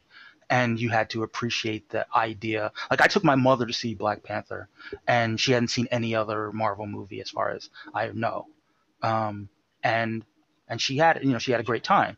And part of that was because even though there was still the comic book stuff, there was enough meat there that was broader culturally, and and spoke to like the black experience, for lack of a better term, that that maybe non-black people didn't fully appreciate. I can respect that, but I think that this is why sometimes when you have like an A-tier filmmaker, they can meld the two. They can have the comic book stuff, they can be in the honor of the source material, but then they can also have this story that that can almost exist on its own outside of the comic book universe. I think that a great example of that is probably like The Dark Knight. Another movie where people, like, obviously they're aware of Batman, but it's not comic booky in the way that Marvel movies are per se. Right. There's a fine line, I think, like, because in a superhero movie, it's a movie. Movies are movies for a reason, and there's a certain amount of spectacle to them when you're doing a superhero movie. Whereas the Netflix show can be more talky, it can be more chatty. You can get more into the character depth. So you have to find that balance, because people want to see super heroics in a superhero movie. And actually, that was sort of one of the slight criticisms of Black Panther is we didn't get to see him doing enough as Black Panther at certain points. That people wanted to see more of that, him in different situations. So I think they have to find a balance between telling a good narrative, telling the good story, but then also showing a lot of action, a lot of power usage. Hmm. You know, people want to see power usage.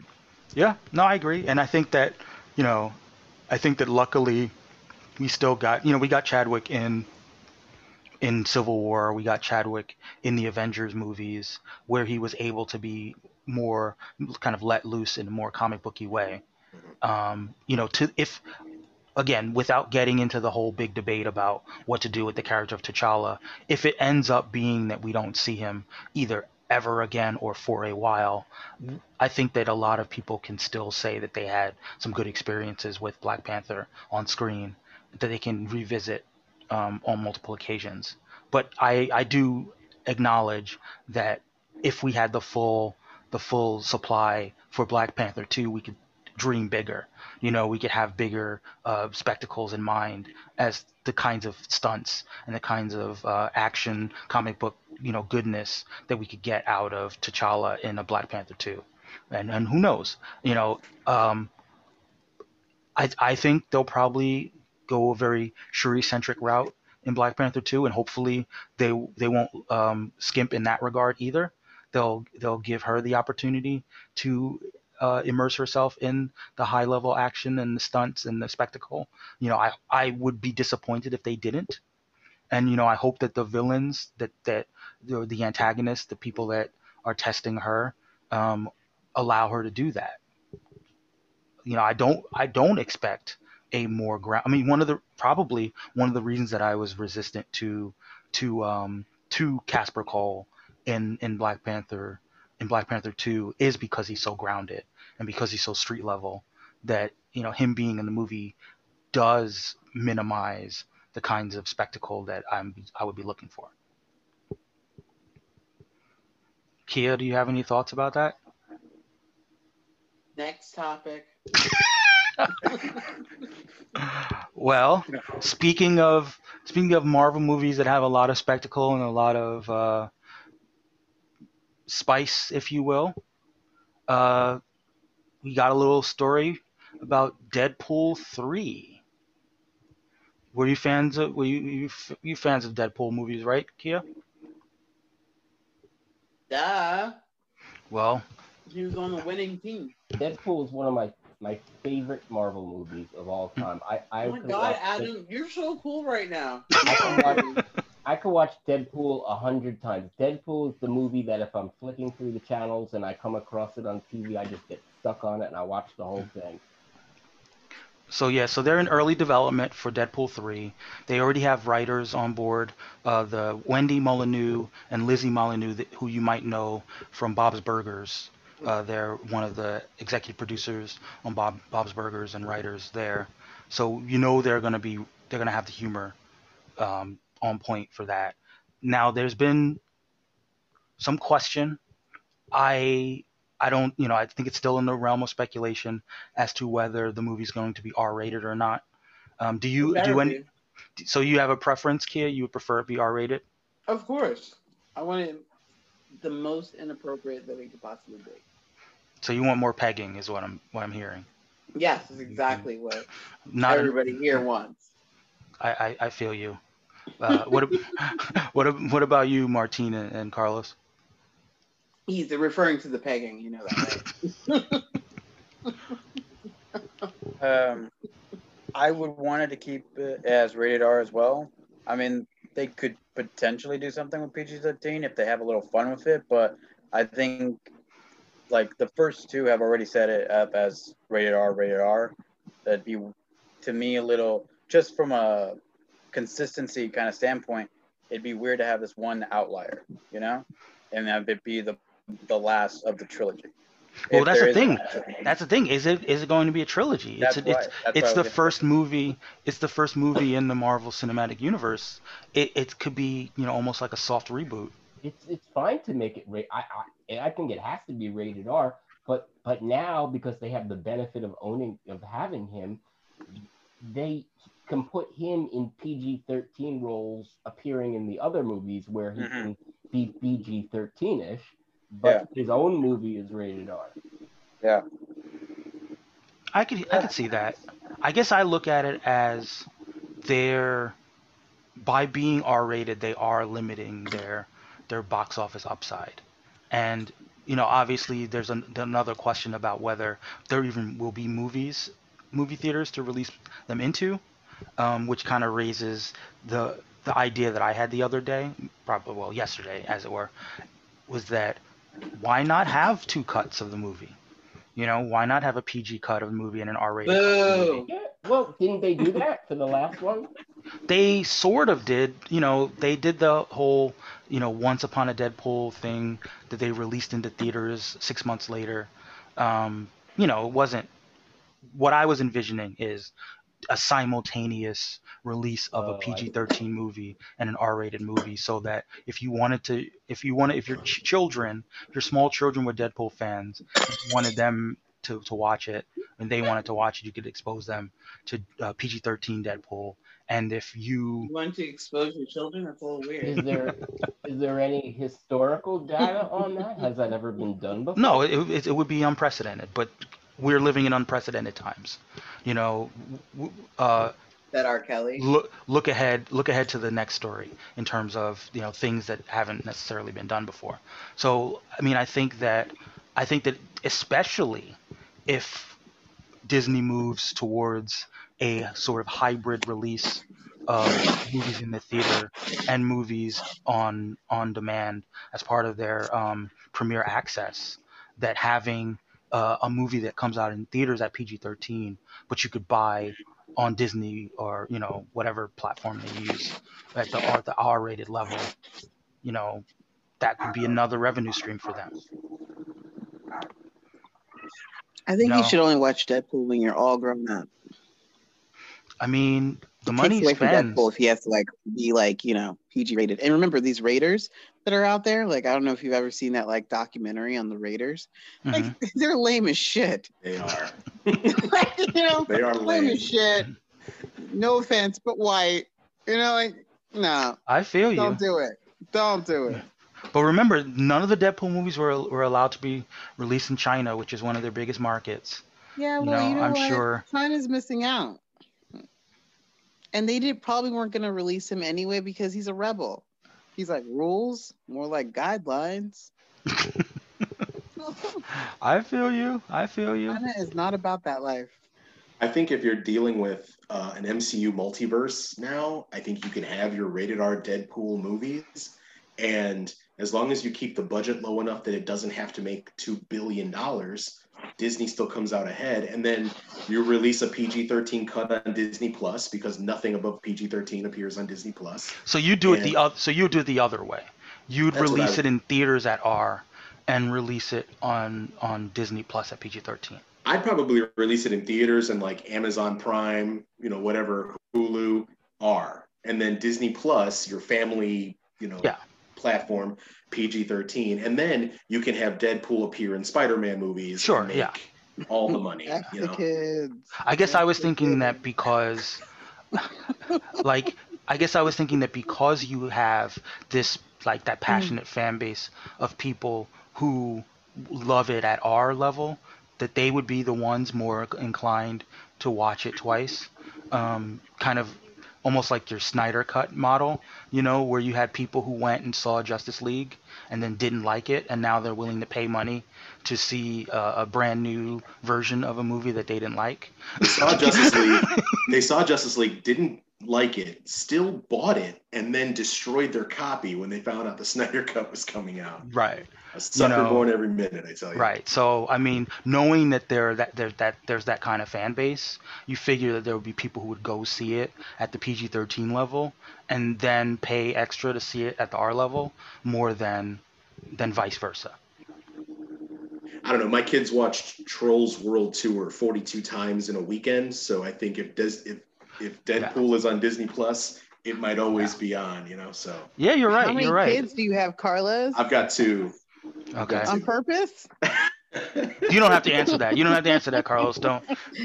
Both were planned, my friends.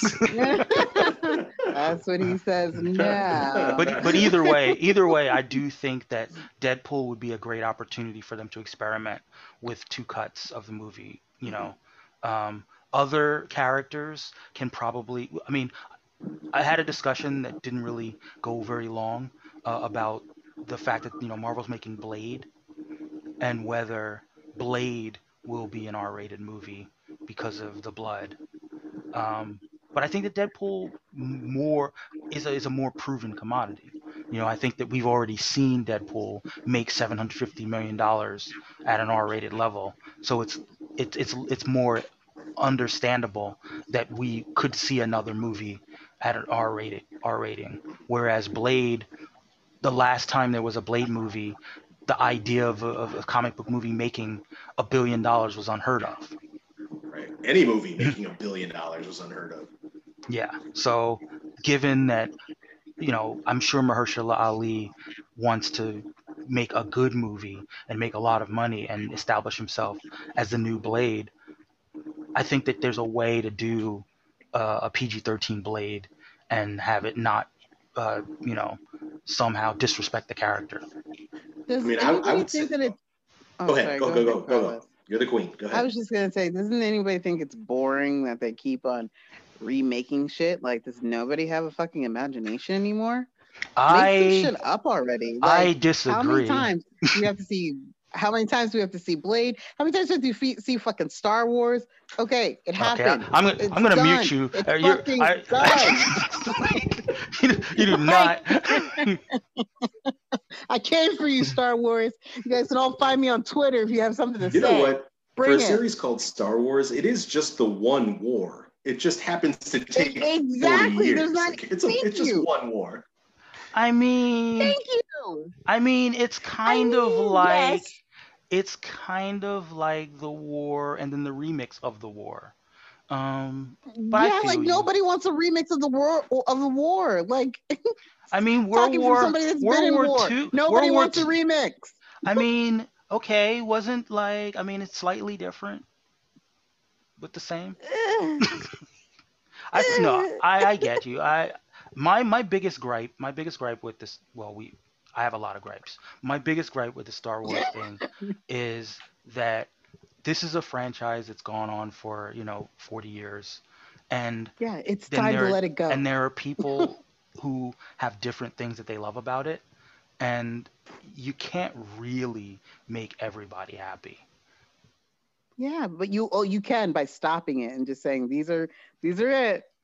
Because that's the opposite of what people want. People who love it just want it to go on forever.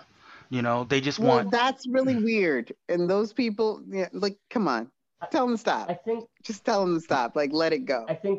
Let it be the classic that it is, or whatever you guys want to call it, and let it be that classic. Like, I don't need it every 10 years. Like, you know what I mean? No, you're gonna get it every 2 years, Kia.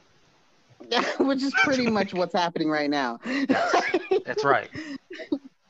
My problem is not that it continues, it's just the glut, the amount, because it's no longer just a story or a movie. It's like this big organic living thing. It's a whole way of life.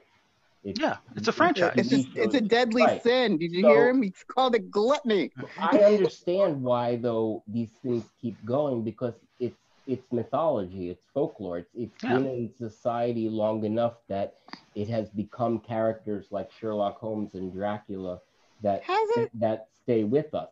Oh, but yes, it definitely has. It's just that there's better sci-fi out there. Sorry. It's the amount.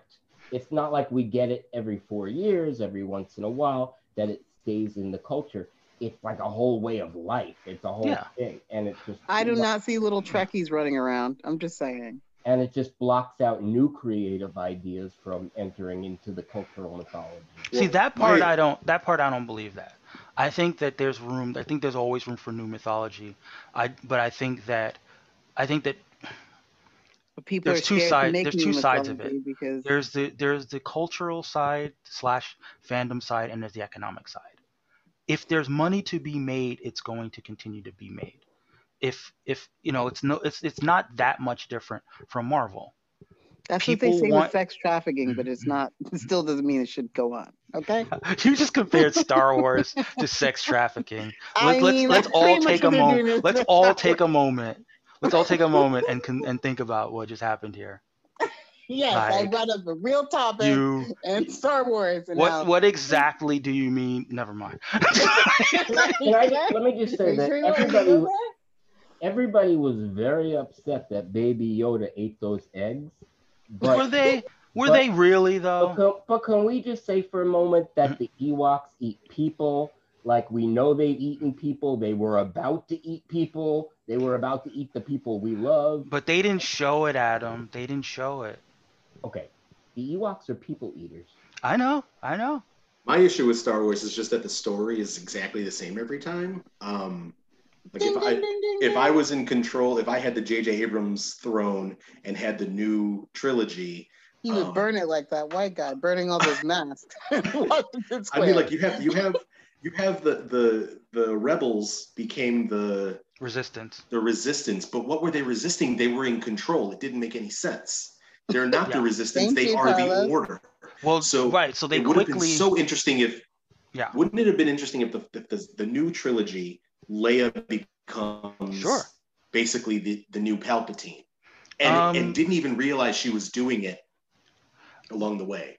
I like that, Carlos. Yes, I also like ending Star Wars. Yes, that would have been a good story. And so you're talking to someone who didn't get all the way immersed in the extended universe stuff, but I was immersed enough in it to know that it was never going to live up to what I wanted out of the episodes 7, 8, and 9. Because what I wanted out of 7, 8, and 9 took place, 10 years after the end of Return of the Jedi, not 30 years after Return of the Jedi. Once you make a movie that's set a generation after, you're sort of stuck in that this is the next generation who's following in the footsteps of the previous generation. And there's often a lot of replication when you do that, when you do a model that's based on that, because it's a nostalgia play. It's the people who were kids now having kids and taking their kids to experience what they experienced. So I understand why a storyteller might say, oh, well, let's remix what we gave them and they loved before because we know it works. We'll just do it in a more blown out way. Right. But what I had hoped they would do, then my big argument for where I think they screwed up is that they should have never said they were doing a trilogy.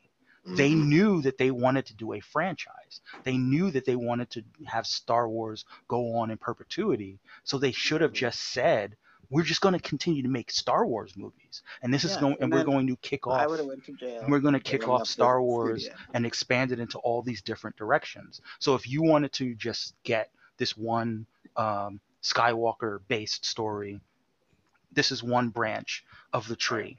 If you wanted to see what happens with Finn and his adventures, this is another branch of the tree. And because we knew that that's what they wanted to do. We knew that they wanted to turn Star Wars into Marvel. They should have just been open about the fact that that was their plan all along. And we're seeing it now with The Mandalorian. We're seeing something that feels more comfortable in its skin, feels more comfortable living in this universe and in this world, and opening up all these story opportunities that can get picked up elsewhere. Personally, I think that was the plan, but they couldn't turn down the $10 million of putting out, however many Star Wars movies, and then doing a Star Wars theme park and selling all the Star Wars toys. And they knew that by saying this is the end of the saga. I think they just made a little bit of a mistake in their plans for the future. I mean, not a mistake in that it'll pay off for them financially. They'll be fine. In that they have now announced that they're sort of starting fresh with this new Star Wars universe that happens in the past. Right? You're talking about the High Republic? Yeah, the books, the High Republic, the books, the comic books, whatever TV shows they do. And so I think that that's a mistake.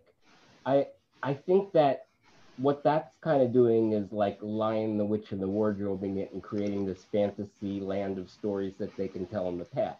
Whereas if you look at Star Trek Discovery and what they just successfully achieved in the most recent episode, I'm not going to spoil anything. Oh, good.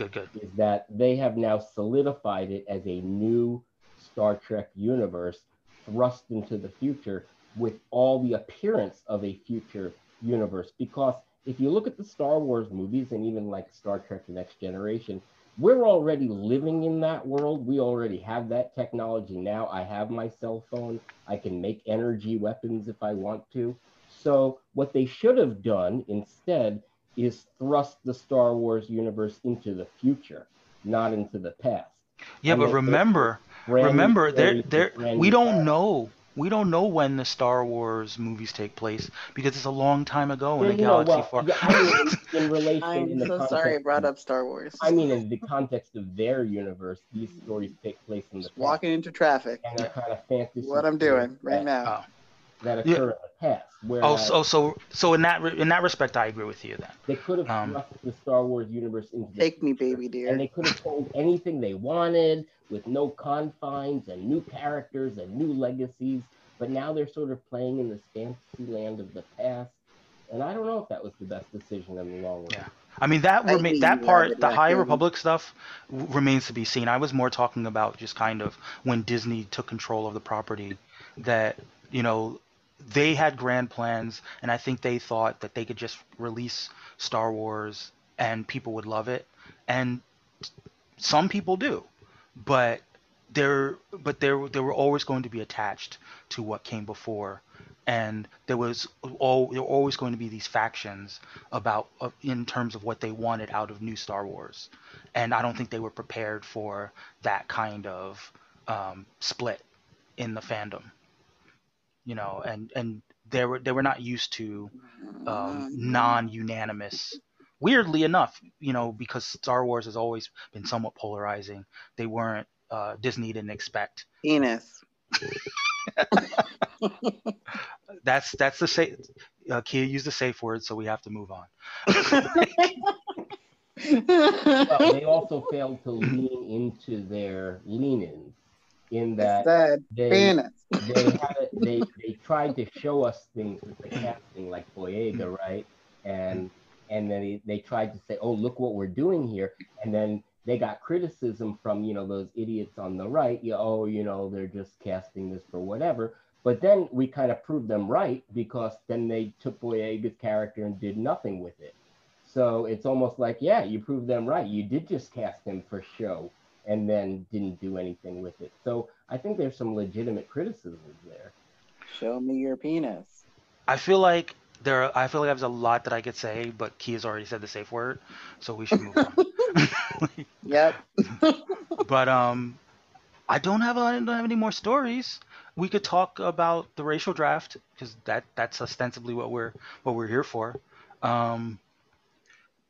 Carlos, as a new fan, a new member of the community, like your impressions of the first season in terms of the highs and the lows.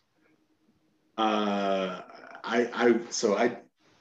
just full disclosure, I binged the entire first season in the last 2 weeks. So Shut up! Oh my Yeah. God, we need to hear from this man. This all started. I got into this to this podcast because Mike and I had a conversation, one of the rare civil conversations on Twitter about the Electoral College of all things, and I DM'd him like, "Hey, that was civil and awesome, and congratulations to us for doing that." And I clicked on his profile. I was like, "Oh, what is this podcast?" And I listened to it. And I was like, "Yo, I'm all the way in. I'm so geeking out on this."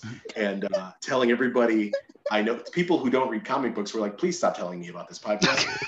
Just like telling everybody, telling everybody about this podcast over the past 2 weeks. So yeah, I've listened to the entire first season in 2 weeks, and so it is very strange to be talking to you people right now because I was. Oh my God, he's like geeking Yeah, out it's right very now. strange. He's like scanning us. Like, this is so cool. Very, very strange. Oh my God. Yeah, very strange.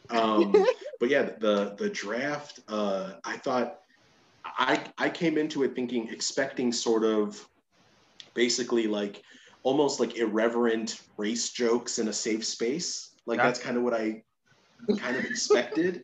The closest I think I ever got to it was S saying, you know, Wolverine was a small, angry Latino man with blades in his hands, and I was like, accurate. And that's what I thought this was going to be, but it ended up being so much more. Like the stories that came out of it, I was like, it really hooked me. I was like so thoughtful, and I learned so much in 2 weeks.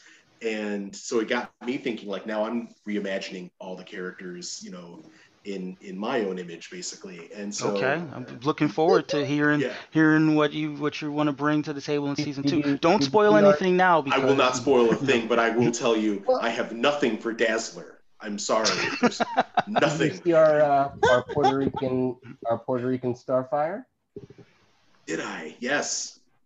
Puerto Rican Good. Jewish Starfire. Yeah, we tried. I mean, out of all the teams, which one did you like the best, Carlos? I mean, there were three.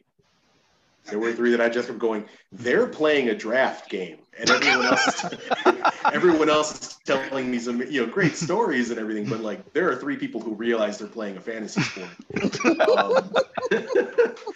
Although, like, yeah, it got me thinking, like, there should be some way to score the backstories somehow, to like give some sort of don't do that, because that was the one thing I didn't do. Some sort of scoring advantage, because you know, the whole season, you guys do note, like, there are half the teams are going for fantasy points and half appear to be going for backstory, and I know. Wait, it was points all along. We were supposed to go for points? There were points?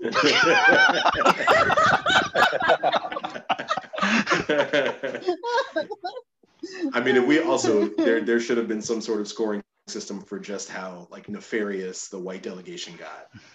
Yeah. Someone was like, damn, Blade, damn. I know, he lulled us into sleep with the Flash for the first pick. We were like, oh, okay, he's keeping it light, and he's like, gotcha. And shout out to right after Dazzler is amazing. Yeah. And shout out to Eli for like immediately drawing White Blade. Have you seen the White Blade picture? I don't know that I've seen it. I've seen some of the artwork. I don't know that I've seen White Blade yet. I've been looking. Okay, yeah, I'll pass that along to you. Yeah, so, you know, every now and then Eli gets inspiration on one of the characters, and he serves us up. You know, he did a whole one for Kia's team, for the multiracial team, and that came out really well. Oh, the team photo, the team picture, yeah. I did see that. Yeah.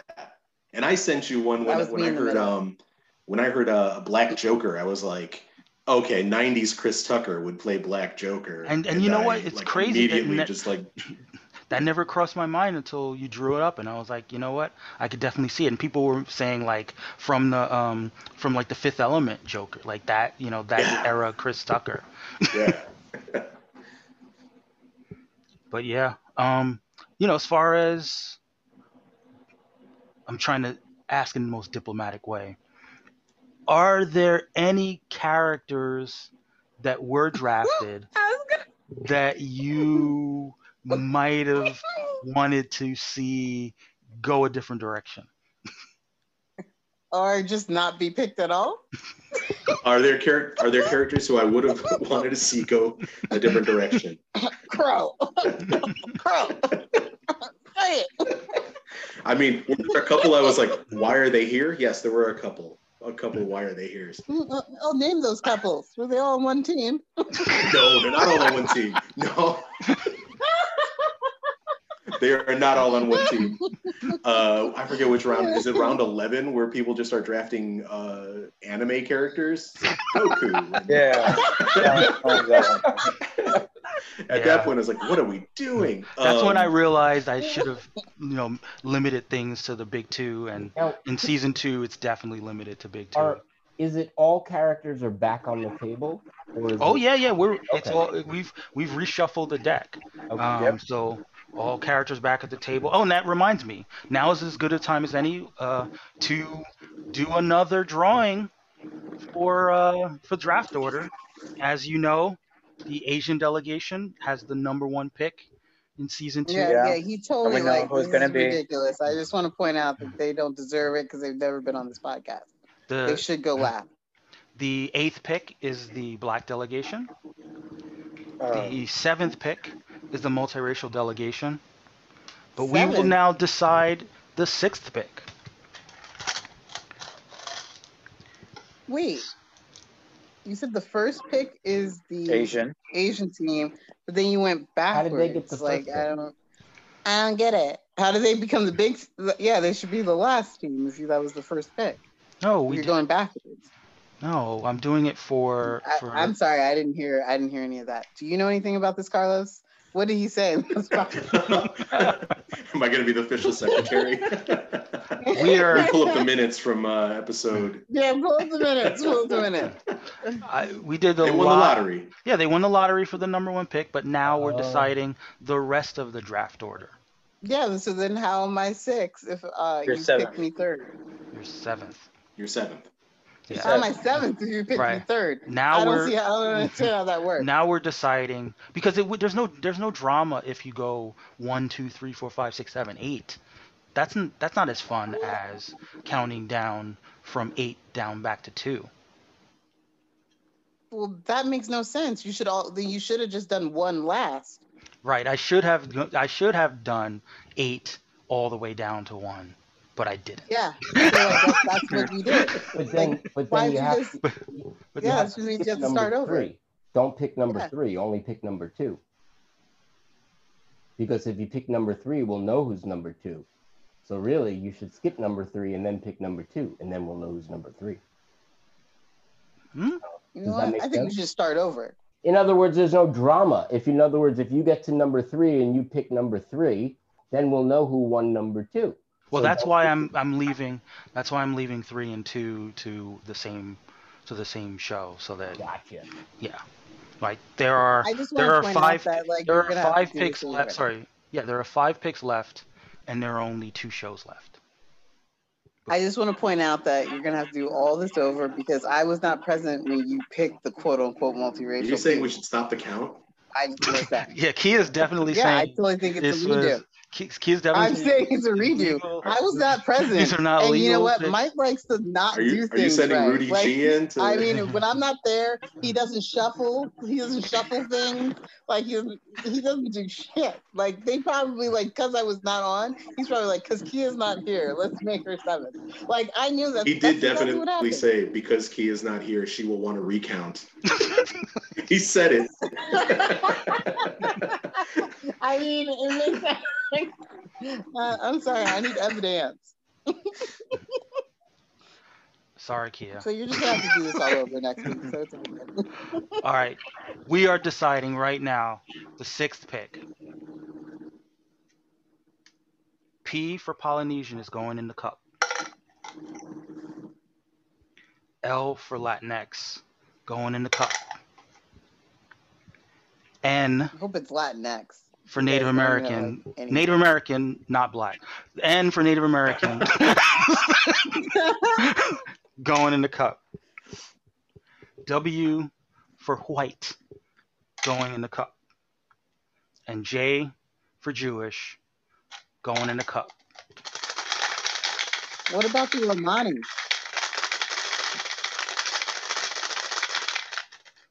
Yeah, I don't trust this. White. The white delegation. There's 6 again. Oh yeah, they were 6 before. One more 6, and we'll have some We real know what. questions. Wow. We just add the White six def- in. So there we have it. So Asian delegation number 1, 6. Batman. Well, no, remember It can be blocked. they can be I know. blocked by the poll. Yeah, I'm literally gonna just put like Stay Batman, and Batman on. stay tuned for the stay tuned for the December 6th show where everyone will come on and try to block Batman. Except me. Everyone will try to make their case, make their case why they can put Batman in their poll and potentially steal him away. But so that was some draft business. Sorry to jump in. I figured made sense to do it now while we were talking about it. Um, yeah, like you guys, the Latinx delegation finished third, right? I always want to think that Yeah. you finished. So the Asian delegation finished second. Yeah. Yes. Distant second, I know, Kia.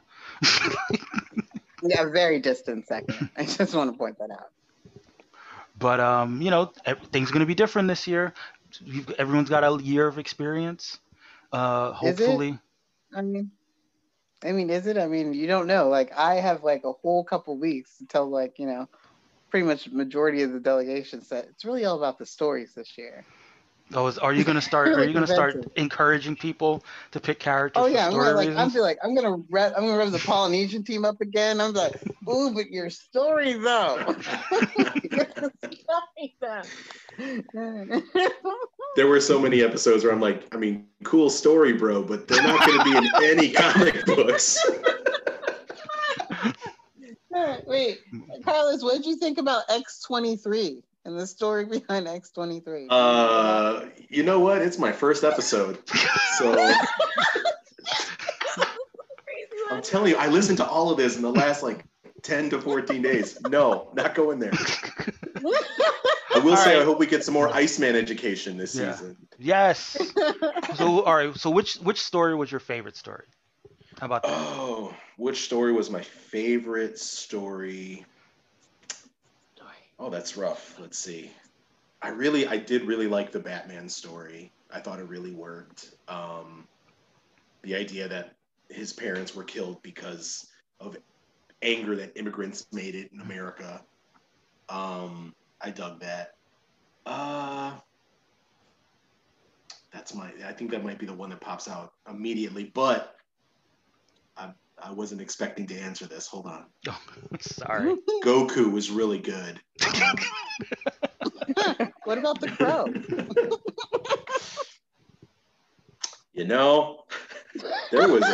There was a theme on that team, and I mean, it was cool. Honestly, I don't know how. The theme? Please tell me about the theme. That was definitely Team Vengeance. Definitely Team. I honestly like real talk. I honestly didn't. I fully expected Spawn to go to that team like almost immediately. Well, Spawn was in the poll. Was in the poll for around, I think around 12 or around 13. Yeah, it was late. Around 12. Sure. Yeah. Yeah, and I was Spawn, just like, that was an oversight. I mean, I was like, you have if Joaquin was going with Vengeance for a theme for almost every character early on, and an ex-military background, it's like Spawn. Mm-hmm. That's Spawn. Like yeah. The only thing that would have been hard to maybe reconcile is the heavy Judeo-Christian tradition with Spawn. Like it is very much rooted in heaven, the devil and or whatever, angels. Right, yeah. Exactly. So, but I thought that was a perfect fit, and even like when he took the Crow, I was like, you mean Spawn, right? Yeah, that would have been an infinitely better pick. You're right. Unfortunately, this year, what I think we'll do is we'll have one of our special episodes, and we may do outside of Big Three, just as a special draft, but not score points. So I don't know, Kia. I don't know if you'd be that interested in it. Yeah, I'm already bored. It's the Cool Story Bro episode. Yeah, the Cool Story Bro episode, exactly. But it got to be bro. Fair point. Because only bros aren't caring about these points and more interested in the stories they can come up with, right? That is true. That is exactly. I mean, maybe we will give some kind of bonus point.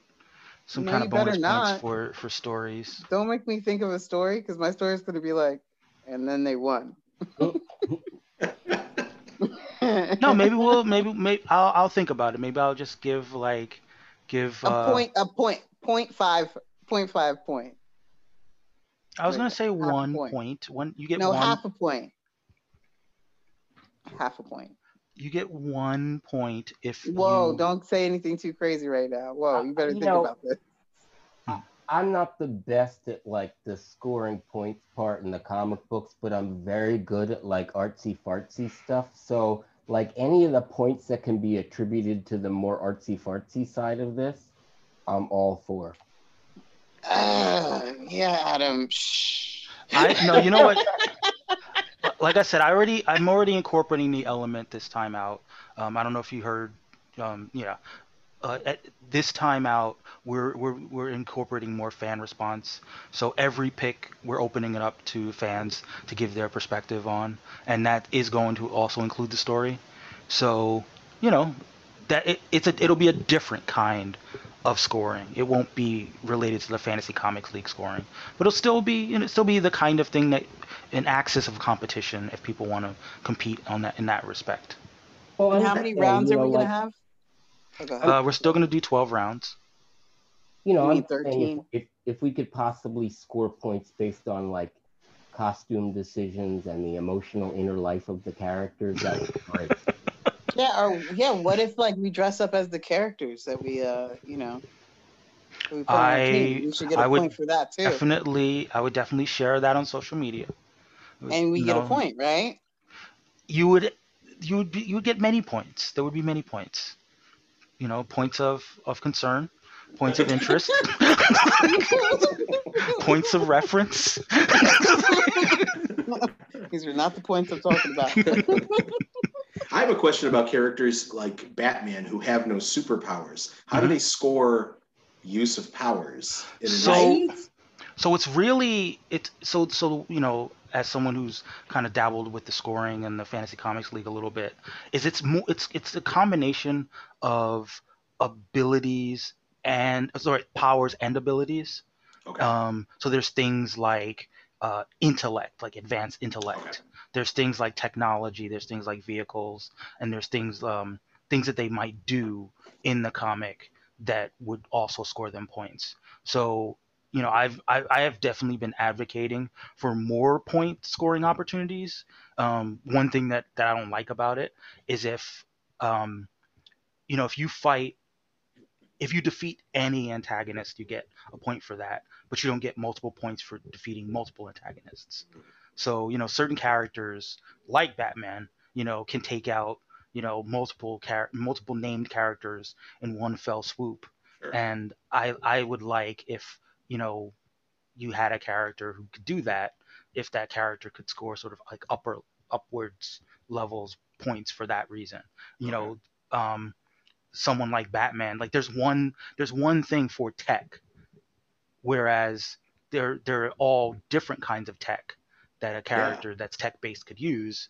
That kind of limits their scoring if they only get 1 point for tech, Mhm. even though they're using novel tech in a particular issue. So things like that kind of work against them. You get points if you use a gun. You also get points if you use a sword. You also get points if you use a projectile. So it tries to be wide ranging, and and a character like Batman who is so diverse in the kinds of things that he can do and opportunities to flex his vast collection of toys. Mhm. It I was surprised that over the course of the season Wonder Woman did so well, because like she doesn't appear as much as Batman does, but when she does appear, she's just doing everything. Right. If Colossus fastball specials Wolverine, does that count as throwing a projectile? We talked about that. We really did talk about that, and I advocated strongly for it, but the way that they clarified it is that it has to be a weapon that is designed to be a projectile. But you do get a different kind of scoring for if you turn something that's not supposed to be a weapon into a weapon. So if I picked up headphones, if I'm like, what's his name, um, Bullseye, and I can pick up, a stapler and throw it at you and kill you with a stapler, I would score for that. Um, Magneto using anything metal all of a sudden as a projectile becomes Right. okay. All right. You know, but yeah, I mean, Magneto's a perfect example of a character that kind of gets underserved because he's always using his magnetic powers in different ways, but he's only getting scoring for using his magnetic powers. See You how I know, was robbed? like if he uses a magnet to stab someone with a sword, he scores for he scores for the magnet, not for the magnetism, not for the sword. I see. You know, and Hmm. that's disappointing because I'd If like he a uses system. Wolverine, he should be getting scored for 6 swords. or 10 of swords. but you know, they're still tweaking their system, and you know we're going back and forth with them. Like one of the things that they're trying to do in subsequent seasons of their leagues of their is making the scoring a little bit more personalizable.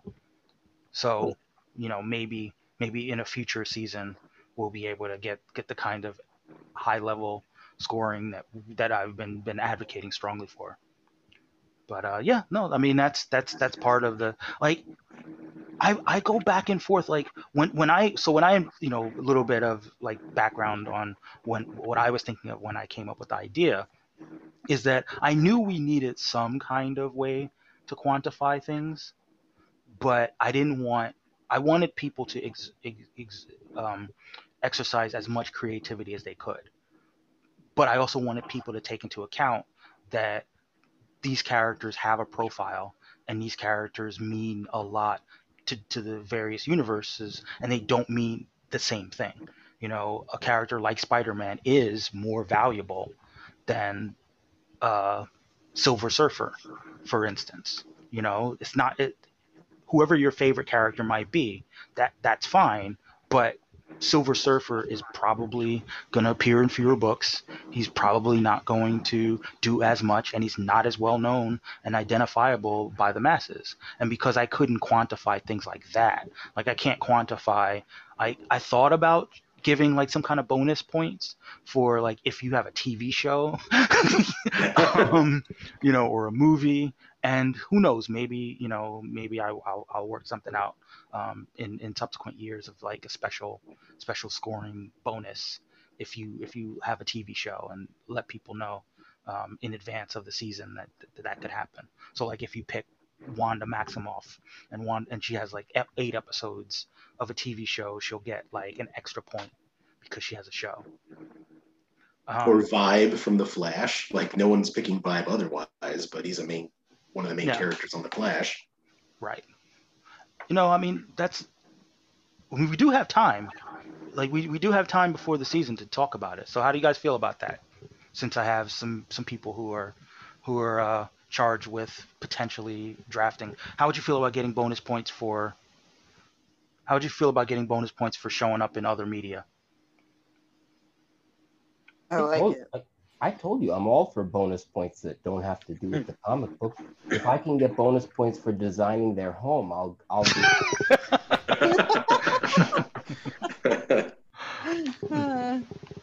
I mean, it wouldn't distort the process. I wouldn't make it where that counted more than, you know, anything you could do in the comics. But, you know, just a little extra little taste. Like, for instance, Miles Morales is in a video game right now.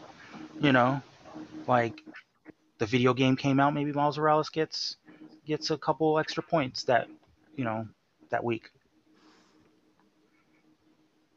I would say that in terms of like, usually if a character has a movie coming out or a TV show coming out, they're going to get a bump in the comic books anyway. Yeah, But see, I was thinking that as well. That typically does happen. So it's a, you know, it does get baked in. But I was thinking that the week that the thing does come out, you you get an know, extra. like but either like an announcement involving the character, like an announcement that the character's getting a thing, you know, as well as this is the week that the character, you know, gets a thing. Um, I'll need to think about exactly how many points, but you know, if you have a TV show out, like if you know if you want to draft Black Lightning for the final season of Black Lightning, like he might not get any points in the comics because his Don't book give the just black ended. team any ideas. Because his book just ended. But maybe he'll get some points because he's got a show on every week. Yeah, but he doesn't have a show on anymore, and by the time that you actually start counting points, he won't have a show. No, that's not true. The show's not coming. I mean, there's a whole season. It's being canceled for the next season. But within 12 weeks from now, shouldn't that show should be over? No, the show hasn't started yet. The season hasn't started yet. When does it start? Sometime in 2021.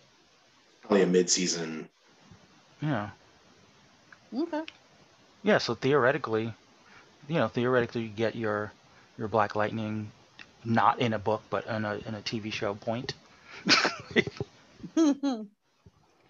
Yeah, you know what? That's not a bad idea. If you're on a TV show, you'll get an appearance point, but that's it. So it'll be like you appeared in a comic book, but you appeared on the show. But it has to be a first run show rather than a rerun. Okay, what happens if, let's say, WandaVision comes out and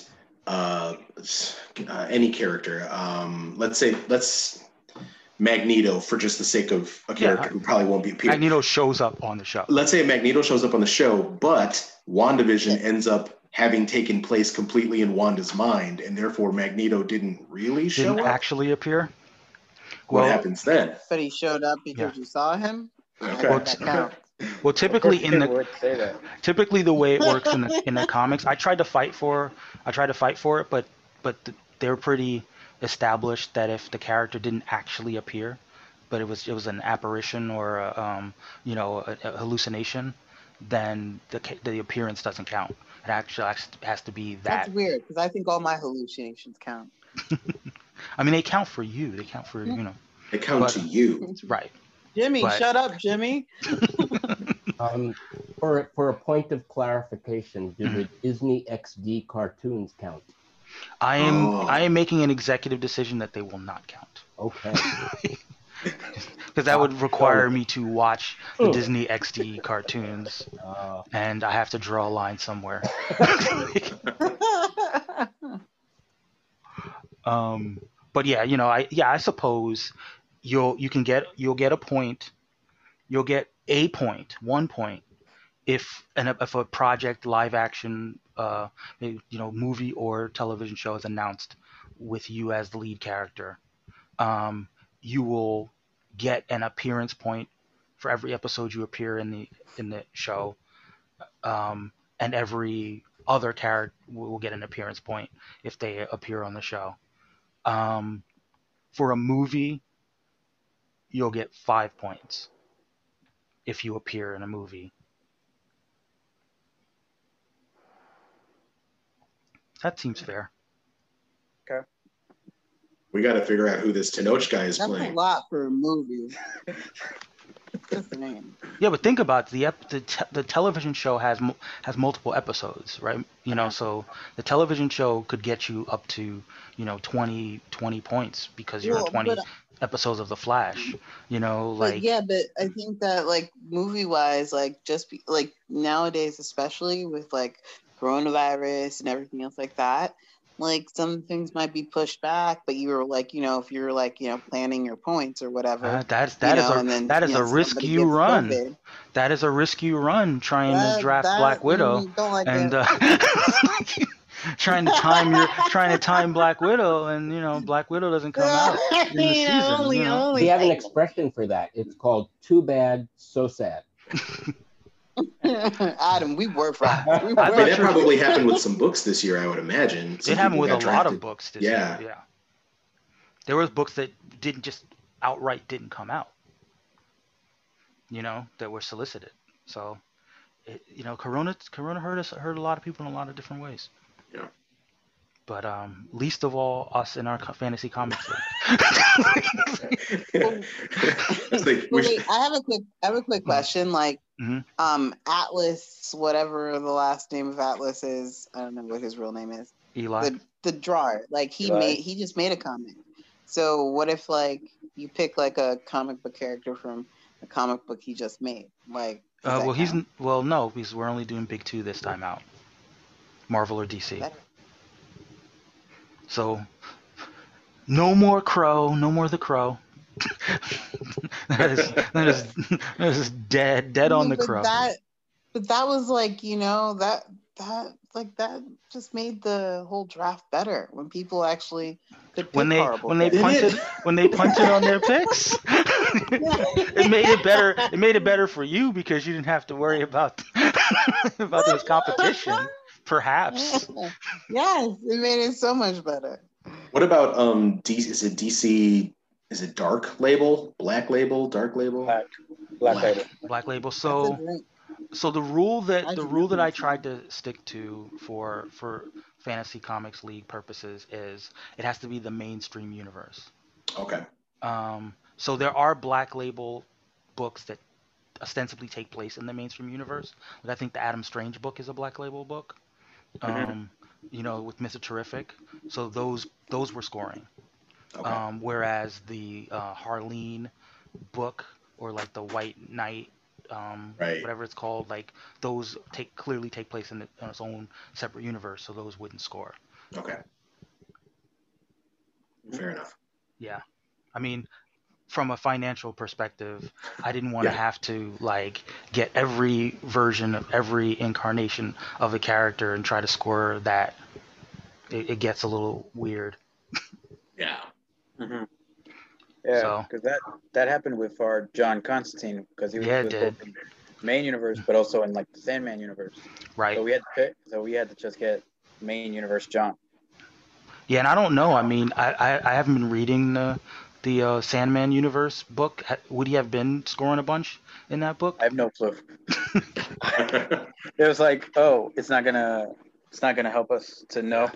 I mean, it I could mean, be the a fun beauty. read, but like, I mean, one thing that Carlos, it sounds like you do play fantasy sports. Hmm. I have. Yeah. Yeah. So I think that the fact that we're switching to like the best ball model this time out, and everyone will know that they have like a little bit more flexibility in terms of their draft picks. Like if they draft a couple picks that don't score, it's not going to hurt them as badly as in season one would have hurt them. Sure. 'Cause at this point, you're only going to have 9 of your characters score. So if you wanted to do a purely cosmetic pick, if you wanted to just like, for instance, the whole because the story behind Dazzler, right? Yes. Yeah. The Dazzler was supposed to be black at one Right. point. And I understand that the black delegation wanted really badly to pick Dazzler for that reason. I just think you didn't need to do it in the second round, dude. Yeah. Like Dazzler would have been there for you in the 12th round. Dazzler would still be there for you. Dazzler would be there for you in the 50th round. Maybe not. But Man, that just got me thinking that like in a hypothetical season 3, like if full fantasy sports model, like if you had positions where it's like you get one tank, you get one magic user, you get one. What's funny is that so the thing is in the Fantasy Comics League in their standard game, they actually do have positions, but I didn't want to I didn't want to restrict people in terms of the characters that they could draft. Oh yeah, I remember that now. We had to pick like street level. Yeah. And then and like mutants because they were only doing like Marvel only, like Avengers level, cosmic character, street level character, mutant character. But I like people being able to develop their themes if they wanted to develop their themes. And plus, with DC, you have all these, like you have the Bat family and you have the Superman universe kind of characters. I didn't want to have to micromanage who people were going to pick. Yeah. But because I know that there are people who want to tell their great stories and they really want to be creative with it, they're not going to care about the points really anyway. But I still, from week to week for 2 months while we're scoring these, we still have to talk about what the points are going to be like.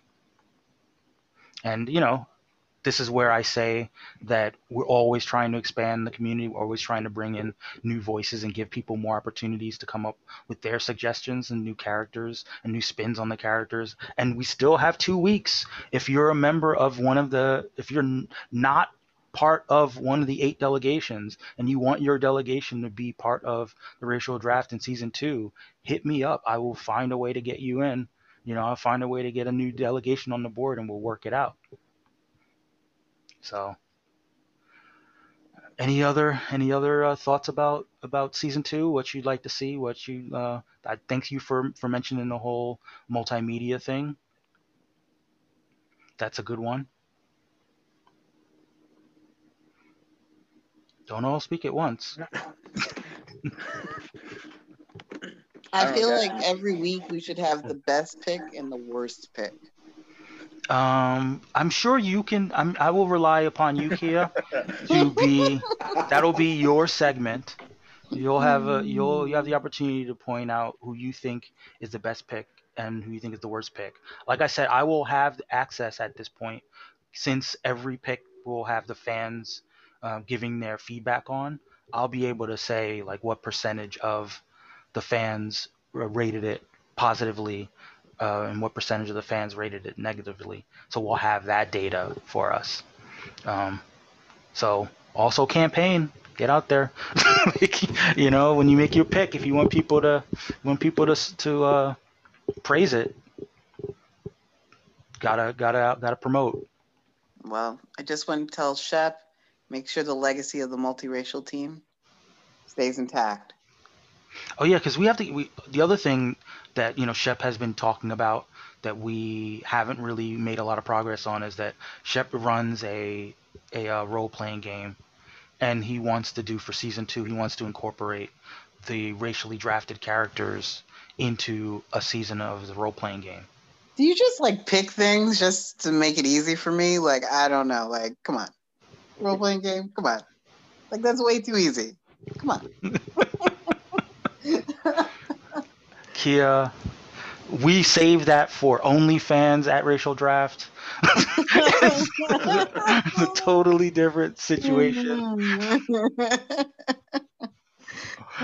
Support our OnlyFans. And hey, Mike needs support in both places. The Patreon and his OnlyFans. Right, exactly. Patreon.Racial Draft Podcast. And OnlyFans, I need to acquire that. I'm sure the racial draft is somewhere. I'm but sure. It might be racial dick. I mean, look, with the searches, we all see the searches that people do. There's room for a racial draft content. We'll just call it. We'll leave it at that.